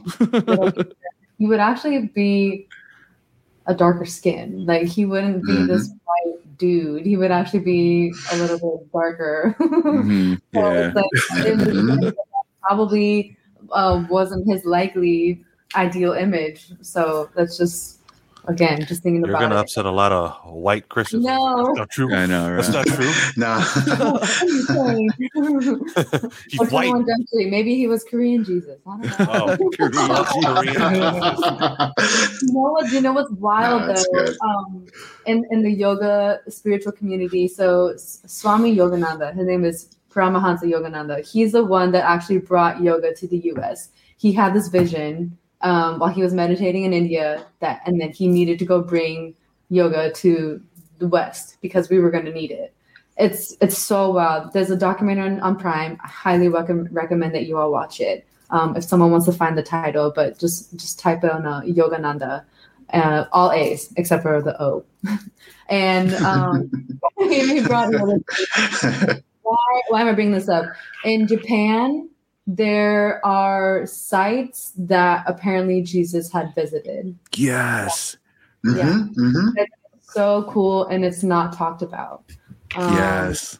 That's something. And then there's another thing. Somebody was like, maybe Jesus knew Reiki because he was able to like touch people into them. And maybe he was it was apparently he spent time in I'm wrong here. I'm just shooting off the dome. He spent time in Tibet or something like that with like other something like that. Right. And he learned No, you're right. Healing modalities, and that's why he was able to like apply these practices and heal people. So I think that is like something so wild. But I think it's so fascinating. What I'll say is to those that are listening, this is the gap, because if you read the Bible, it only talks about his childhood, and then when he comes back as Lord and Savior, I guess. But this is the gap that we're talking about. This is the gap we're talking about, where what happened the to Hakuna Matata phase of Jesus. Exactly. And there's a lot of thought that he found. He got a lot of teachings in Asia, kind of like Buddhism, probably Hinduism as well, going into Japan, learning their culture as well. So, and he brought a lot of that back to Israel, I guess. Yeah. Jesus did psychedelics, I'm sure. I'm pretty sure, but it's crazy because Christians will just throw out the excuse of, oh, he went to the desert and he fasted and the devil tried to tempt him, and then he just came out on top and came back on top. But just to add to your point of Jesus going to Japan, I watched this video talking about how in Jerusalem it's a well-known trade site. Like as far as goods go, I don't know whether it's spices or whatever. So it would make sense for there to be a lot of trade routes from China, Japan, and other countries into Jerusalem. So the story is that Jesus had a brother. He had a twin brother, apparently. And his twin brother swapped into his place and was the actual person that got crucified. And the real Jesus escaped in those trade routes to Japan and led a new life over there and studied Buddhism. And yeah, there is a town in Japan where, weirdly enough, they dress like people in Jerusalem in robes and stuff. And there is so-called Silk Road. I don't know if it's a Silk Road, but they say that his tomb is over there. There's a place that they worship every Easter or something. They do like the ceremony over there. So yeah, I did hear that Jesus went and studied Buddhism and yoga, which is a perfect segue to what we're going to talk about. But crazy. It's fucking crazy. It's crazy. People are going to say, Jesus didn't go to Japan. That's not true. But then, okay, I don't like, how's that impossible? You guys believe he walks on water. Yeah. Like, how's the idea of him going to Japan? Healed the sick, brought the dead back to life, walked on water. But he water to wine. Japan. Water to wine, made two fish to feed a lot of people, I guess. That kind of He did all of that, but he didn't go to Japan. The history was written by the winners, I say this. Yes. Like they're only going to tell us what we actually need to know. And historians even say we only really know like 50% of what's actually happened. Billy Carson, he has an Instagram channel. He's become increasingly popular. Forbidden Knowledge. It's with Forbidden Knowledge. Forbidden Knowledge, and he talks about like the Anunnaki. And I haven't dived into his channel a lot, but he talks about like how these were basically like our predecessors, and things like that. But going into yoga and spirituality and stuff like that. What was the question that you wanted to start off with? Because there's so many ways that I can dive into this. Right. So perfect segue right now. We're talking about the matrix and the system that we've created that has kind of caused these habits that have kind of been detrimental to our well-being and our health. And a lot of people say to combat that or to unplug from the matrix, you either do psychedelics, right? You go to nature, either go on a hike or you go camping, or you practice meditation, you get into yoga. What is kind of the origin of yoga? Is that like, because I just watched this documentary on the Tibetan monks of yoga. What is, from your understanding, what is the purpose that yoga was created for, and what is the origins of that? Was it more so to unplug from the matrix, or was it just like a spiritual practice that was kind of simple that we've mysticized over the years? Yeah, no, that's a really good question. So Patanjali he was like a revered scholar in the yoga tradition, and he created in the Yoga Sutras, he wrote the 8 limbs of yoga. So yoga, as most of West knows it, which is like actual poses and postures and things like that, that's actually called asana, which means seat, and that's the 3rd limb of yoga. I'm referencing this really quick because I want to make sure I don't like mess this up, but just really quickly to go through the different 8 limbs of yoga. Yoga is so much more than just core power yoga. I like say what? I know, right? Like I never took core power. No offense to anybody who takes it. If it gets into yoga, that's amazing. For me, it seemed like a very westernized version that focused on abs and getting slim. That's not what original yoga is focused on. The 8 limbs of yoga are basically like these core principles to focus on, and it's like your compass to serve a meaningful and purposeful life. So the first one is called yamas, and that's basically like what you're taught in kindergarten, like the ethical considerations. So I'll translate this to English, but the first one is ahimsa, satya, asteya, brahmacharya, and apagraha. So ahimsa means nonviolence. It's like practicing self-love. Mm-hmm. The second one of the yama, this is still the first limb of yoga. This is branching off into 5 different yamas. Satya means truthfulness, means telling the truth. Opt for silence if your words would do harm. Asteya means non-stealing. Obviously not stealing actual objects, but not stealing other people's time or energy. Brahmacharya means like chastity, fidelity. So that's like using your energy wisely, avoid excess and overindulgence. And then apagraha means like you are enough, you're everything that you already have. That's like not coveting. So this is probably like a lot for a lot of you to take in, but this is like what yoga came from and what this is like where it's, centered around. The second limb of yoga is niyamas. Saucha means like leave a place cleaner than you found it, cleanliness. Santosha is contentment, don't worry, be happy. The third is tapas. This is like the fire. This is like where, like in yoga, like holding chair pose for like a long time, you want to create that friction because that's where change comes in. That's where like you really like learn and metamorphose. That's like your willpower and your self-discipline. Sadvaya is like study of self and sacred scriptures, learning from your mistakes. And Ishvara Pradhana, which is like having faith, surrender to the divine, to the divine. So the first limb was yamas, the nonviolence, like the kindergarten kind of teachings. Niyamas is the second limb. And then the third is asana. So that's the actual physical postures, because it's kind of, you can think of yoga as like a moving meditation. I love yoga because it's like you are your own competition. You are different every single day.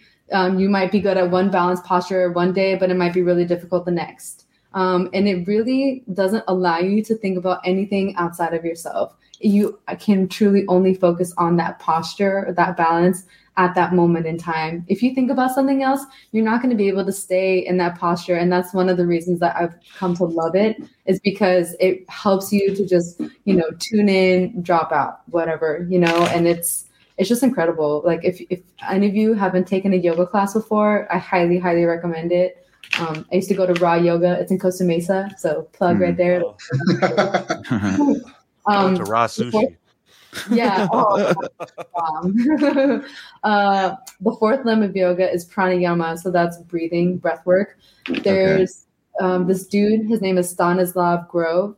He knew Terence McKenna. He knew Ram Dass and created holotropic breath work. And it's a way for you to like access basically like psychedelic states of awareness by just different breathing methods. Like holotropic breathing type, like that type of stuff. Okay. Yes. He founded that. There's on another good documentary on Amazon Prime.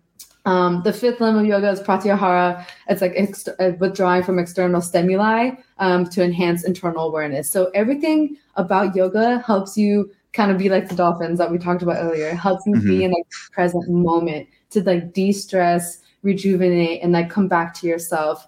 Dharana is a practice of intense concentration. So for example, you could focus on a flame of a candle. That's something that's really interesting. You could focus on a flame of a figure like Jesus, of Buddha, of Paramahansa Yogananda.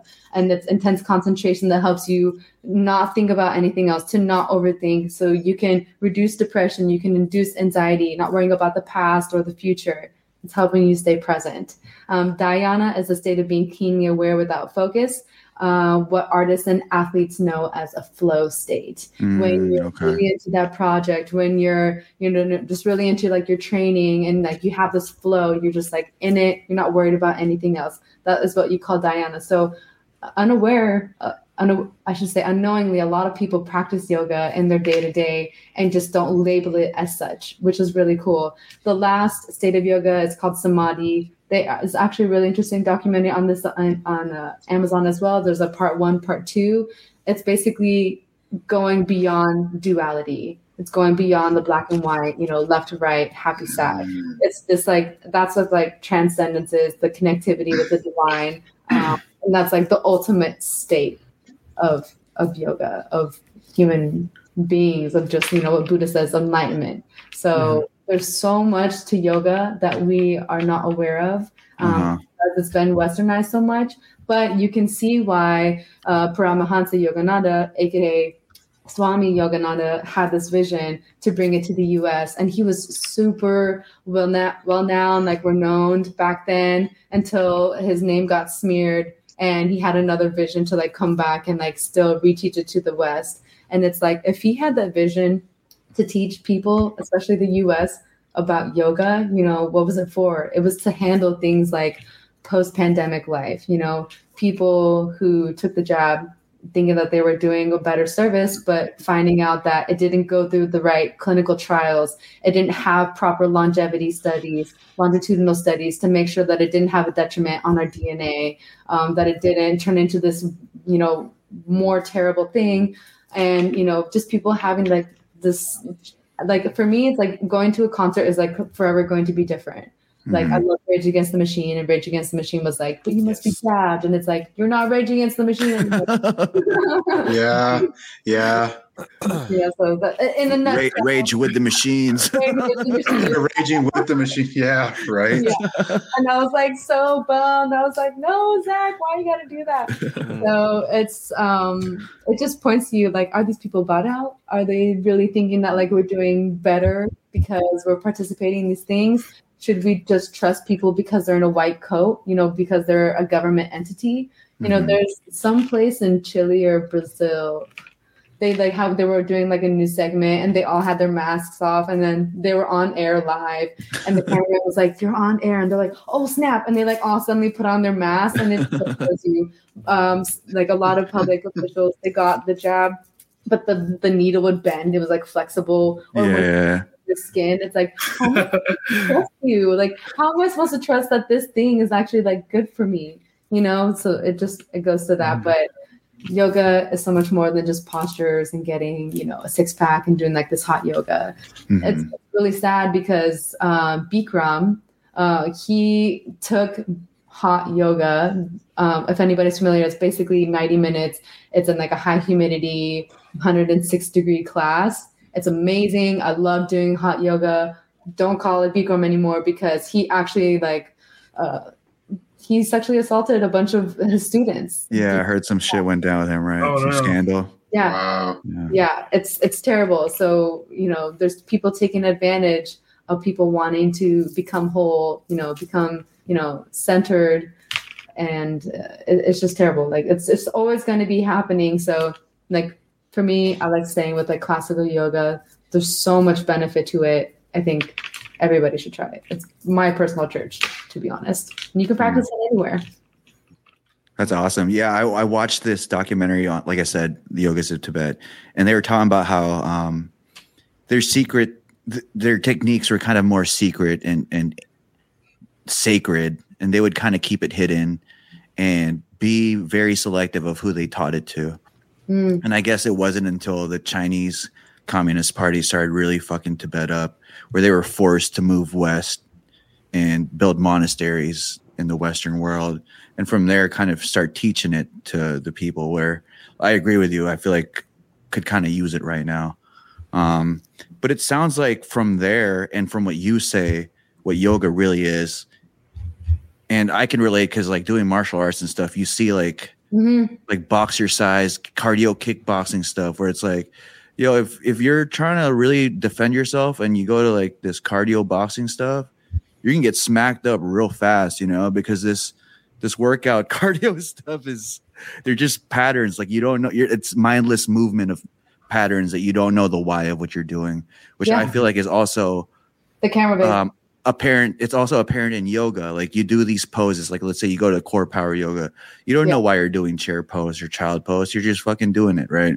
And one thing that I did learn in yoga, I practiced yoga maybe like in and out for about 2 to 3 years, and what I learned is I kind of go on my own pace. Some of these instructors, they go too fast. You're supposed to breathe with the pattern, right? Yes. And like you go too fast, I can't really get in my inhales and exhales into transition to the moves that I've kind of learned to just hear what they're saying and just kind of do it in my own pace. But I would imagine like the beginners just trying to look kind of like they've done yoga, and they're not looking like the slow ones, but really they're not really sinking their breath and really reaping the benefits of doing yoga the right way. That's so true. Right. How do you feel about the fragmentation of yoga? Because I mean, as a whole, it's magic. Like the breath work, I totally see how that translates into different chain reaction as far as like your circadian rhythm, your heartbeat, your mood, and all that.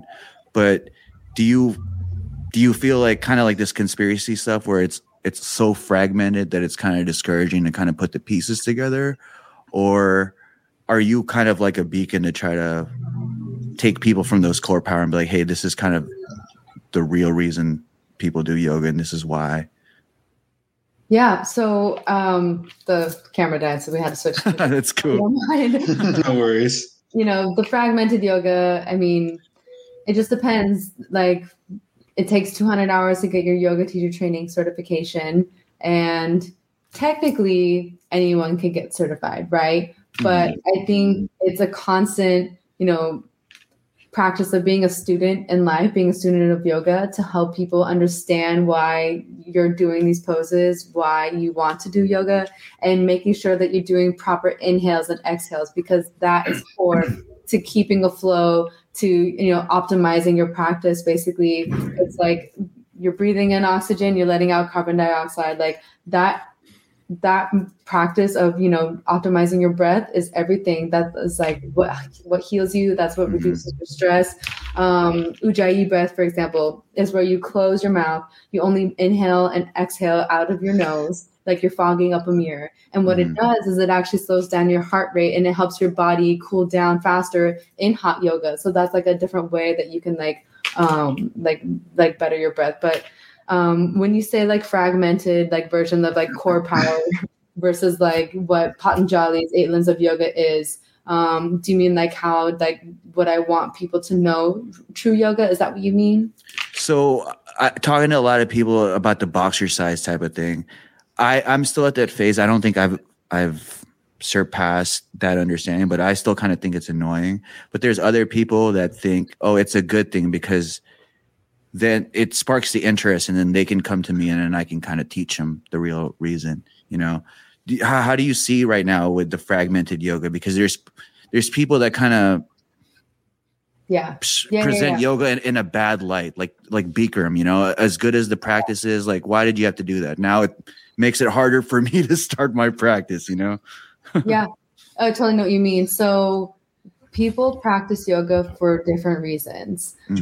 Like the athletic community, really like any industry, there are yogis out there who do not abide by like these 8 limbs of yoga. They do it for like a very selfish reason, or they're like, I'm the best, most flexible, awesome yogi practitioner there is out there. Look at me and my Instagram, like that's not yoga. When I see that, it's like, okay, like you like this dopamine rush of like what yoga has brought for you, which is like, it makes you feel good because you exhibit yourself in this type of way, whatever makes you happy. I think everybody has a journey.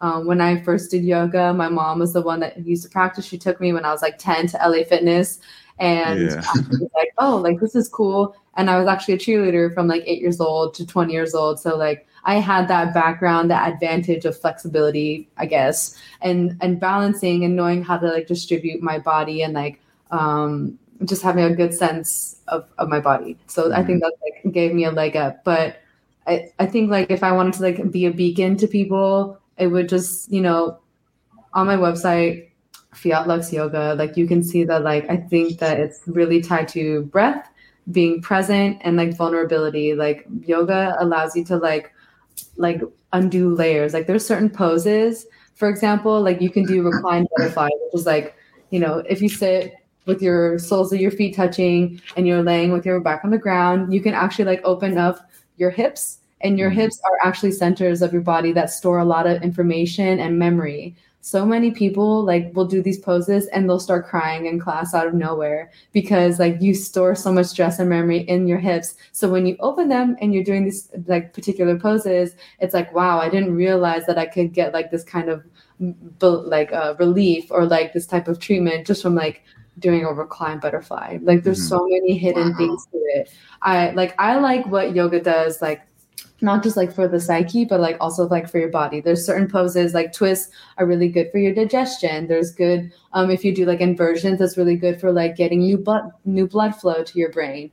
There's so many different reasons why, you know, it helps people. I've seen people who were immobile or like didn't have very good mobility. Suddenly like they're doing like awesome crow poses and stuff like this. Like it's just things that you never would thought you could do. It actually increases your bone density. So it's good for people to practice because it does that. So there's just like so many benefits. And I think that I would want to tell people like why it can be helpful and why you should try it out, because it helps you not think about politics. It helps you not think about what's going on in the world. And it helps you recenter and feel good about yourself so that you can go forward and maybe have energy and, you know, have the motivation to want to give back. Something I wanted to say earlier about like how we were talking about, you know, animals and like how we like just nature in general. Wi-Fi is based off of like fungi networks, off of like tree networks. And like yoga, there's like different poses. There's tree pose, you know, there's tiger's pose, there's crow pose, and it's all revered about animals. And I think it's just like another reminder and just another layer of like where we should be going back to. Like trees will send out like their resources. They can actually sense like, oh, this is like my sister tree, or like this is like my child tree, and they'll actually give nutrients, or they can actually like give signals of danger. It's crazy. It's crazy. Like we can learn so much just by like going back to the basics and, you know, that's wild. Like seeing like not over complicating things, just keeping it simple. Next time I forget where I put my keys, I'm going to do that pose and see if I can remember it. They cry tears of joy, like I knew it. I knew it was there. I found my keys. It's on the floor. Oh, there it is. You know, it catches on, and everyone's in their house doing that pose just because they can't find something. I was like, I remember it. Doing yoga. I will say though, because I started doing the core power and the LA Fitness yoga during like a very stressful time in my life, and the solace and serenity I felt after a yoga session, you know, because you lay in like your child's pose and you kind of just relax, and they spray that spray and they send you off for like a meditation or something. Honestly, there's been times where I've just wanted to stay there because I've never felt at peace other than there. You know what I mean? So it's one of those things I keep saying on the podcast where if you do something good for the wrong reasons, you'll still reap benefits. So even if it's very surface level where it's just being more flexible, like the digestive system stuff, like people don't really consider that as far as the benefit of yoga, but it really makes sense if you just think about it physically, like you're shifting your organs and they're doing these poses that you don't naturally do, especially if you're just working a 9 to 5 in an office job and driving home in traffic and going to sleep or watching TV. Like you're never really in like chair pose or like tree pose and stuff. Yeah, everything that you described about, you know, yoga, like I had no idea. I've never done it before personally. I didn't know that it was so involved in like the philosophies and the lessons within it. But I'm sure, you know, because it's so hard to catch someone's attention nowadays. Like, you know, everybody kind of has a short attention span sometimes, where there's probably a lot of instructors who are teaching these things to, you know, their yoga students without even necessarily explaining like what they're doing. And they're just thriving off of that feeling. Yes. Which is crazy though, you know? And like, I'd even add on to why, like I was saying, I'd even add on, they don't know what they're, you know, what they could be explaining to their students, but even the why, what's the intention behind what we're doing? Yeah. Right. They're just selling the feeling. Yeah. Can you imagine, like, let's say Christina was teaching a class and that person started crying because of the hip thing, and Christina had no idea about why that happened. She's like, oh, well, come next week. So I can't explain anything. That's kind of weird, you know? Like people like wouldn't be aware. Like when you're ending yoga after Shavasana, like they say corpse pose is like one of the hardest poses because you have to lie there. It's basically, for those of you who don't know, Shavasana is at the end of a yoga practice and you literally just lie there. And the hard part is not touching your face, not readjusting, not wiping that sweat, that bead of sweat. The itch. The itch, and just staying still, like being still, present, aware. And then at the end, after that, you end in fetal pose, which is like rolling over on your left side or your right side, like how you would fall asleep in bed. So it's kind of like also like signaling to like the cycle of life. Corpse pose, like reborn into like this fetal pose. If you lay on the left side, that's your yin. That's like relaxation. That's like more the creative side. If you roll over onto your right pose, that's like you want more energy. That's the masculine side. It's like more structured. So there's so much to it than just, warrior one, warrior two, but it's so incredible. Like just laying in child's pose, I know exactly what you mean. It's like, I can just stay here for like the next 59 minutes and I'll be happy because like you don't always have to know why it like feels good or why it's like doing good for you, but just that mere practice. And as I said earlier, it's like yoga is just a different journey for everybody. It just depends on the teacher, do they want to help you look really great in a bikini, or do they want to help you, find more centeredness, or maybe a little bit of both? Do you want like a little bit of a history lesson of like, why tapas is like awesome while you're sitting in chair pose? So I think for those of you who are thinking about doing yoga, haven't tried it before, have done one class and you've been meaning to go back, like, do it and just, find the right teacher and like see what works for you. Mm-hmm. Is there we're getting to that 2-hour mark, so I'll kind of wrap it up with this. Mm-hmm. One of the interesting points I saw in the documentary was the reason that people were very secretive about teaching their practices to outsiders was they didn't want the teachings to get diluted or kind of be bastardized or be tainted in any way. Is there any, because I'm not really into the yoga scene, but are there any yogis or teachers that are very highly acclaimed as far as the pure lineage of their teachings, where they do get all 8 limbs and the whole, like the quote unquote, the yoga to do, right? Like the creme de la creme. So, I mean, I'll be honest. I've been out of the game for a little bit since becoming a mom and like working from home. But there was somebody that I really liked. His name is Dylan. Let me try to find it. He's with Aloe Yoga, I believe. Dylan Werner Yoga. He has amazing poses. I liked his philosophy. He doesn't seem like he flaunts himself just for like the fame. He truly shows like what his body is capable of. Dylan Werner, WERNER Yoga. He has like 813,000 followers on Instagram. I highly recommend checking him out. I like him as a yoga practitioner. There are some people like, it's just hard. Like, I always have I don't know. I'm just always like taking a hesitant. That's the word I'm looking for. I'm always hesitant to like buy into whatever somebody's selling me on Instagram. It takes me like a little bit to digest and be like, are you somebody that I trust? Are you somebody that I would want to take advice from? So right. That's the first person that pops into my mind. Okay. Well, we are hitting that 2-hour mark, and I know you're in a different time zone, so we want to be mindful of how long we keep you here. So let's go ahead and wrap this up. I just want to say thank you, Christina, for being on our podcast. You've definitely brought a lot of good talking points to us, and I've had some fun talking and cracking some jokes with you guys, and I think it's been great. But I feel like we could talk more into that yoga stuff. So hopefully we can have you on again for another podcast if you're interested, if after you experience it, hey, this is cool, I'll do it again. So I hope that's the kind of idea you have after leaving this podcast. So before we sign off, I just want to say thank you for coming on. And if there's any, I want to give you this opportunity to go ahead and tell people if you have anything coming up that they should be looking out for, or where they can find you if they want to connect with you. Absolutely. I'd love to come back again. This is so much fun talking with all of you on The Cave. I do and am going to be starting up my yoga page again. It's Fiat Lux Yoga, FIAT luxyoga.com.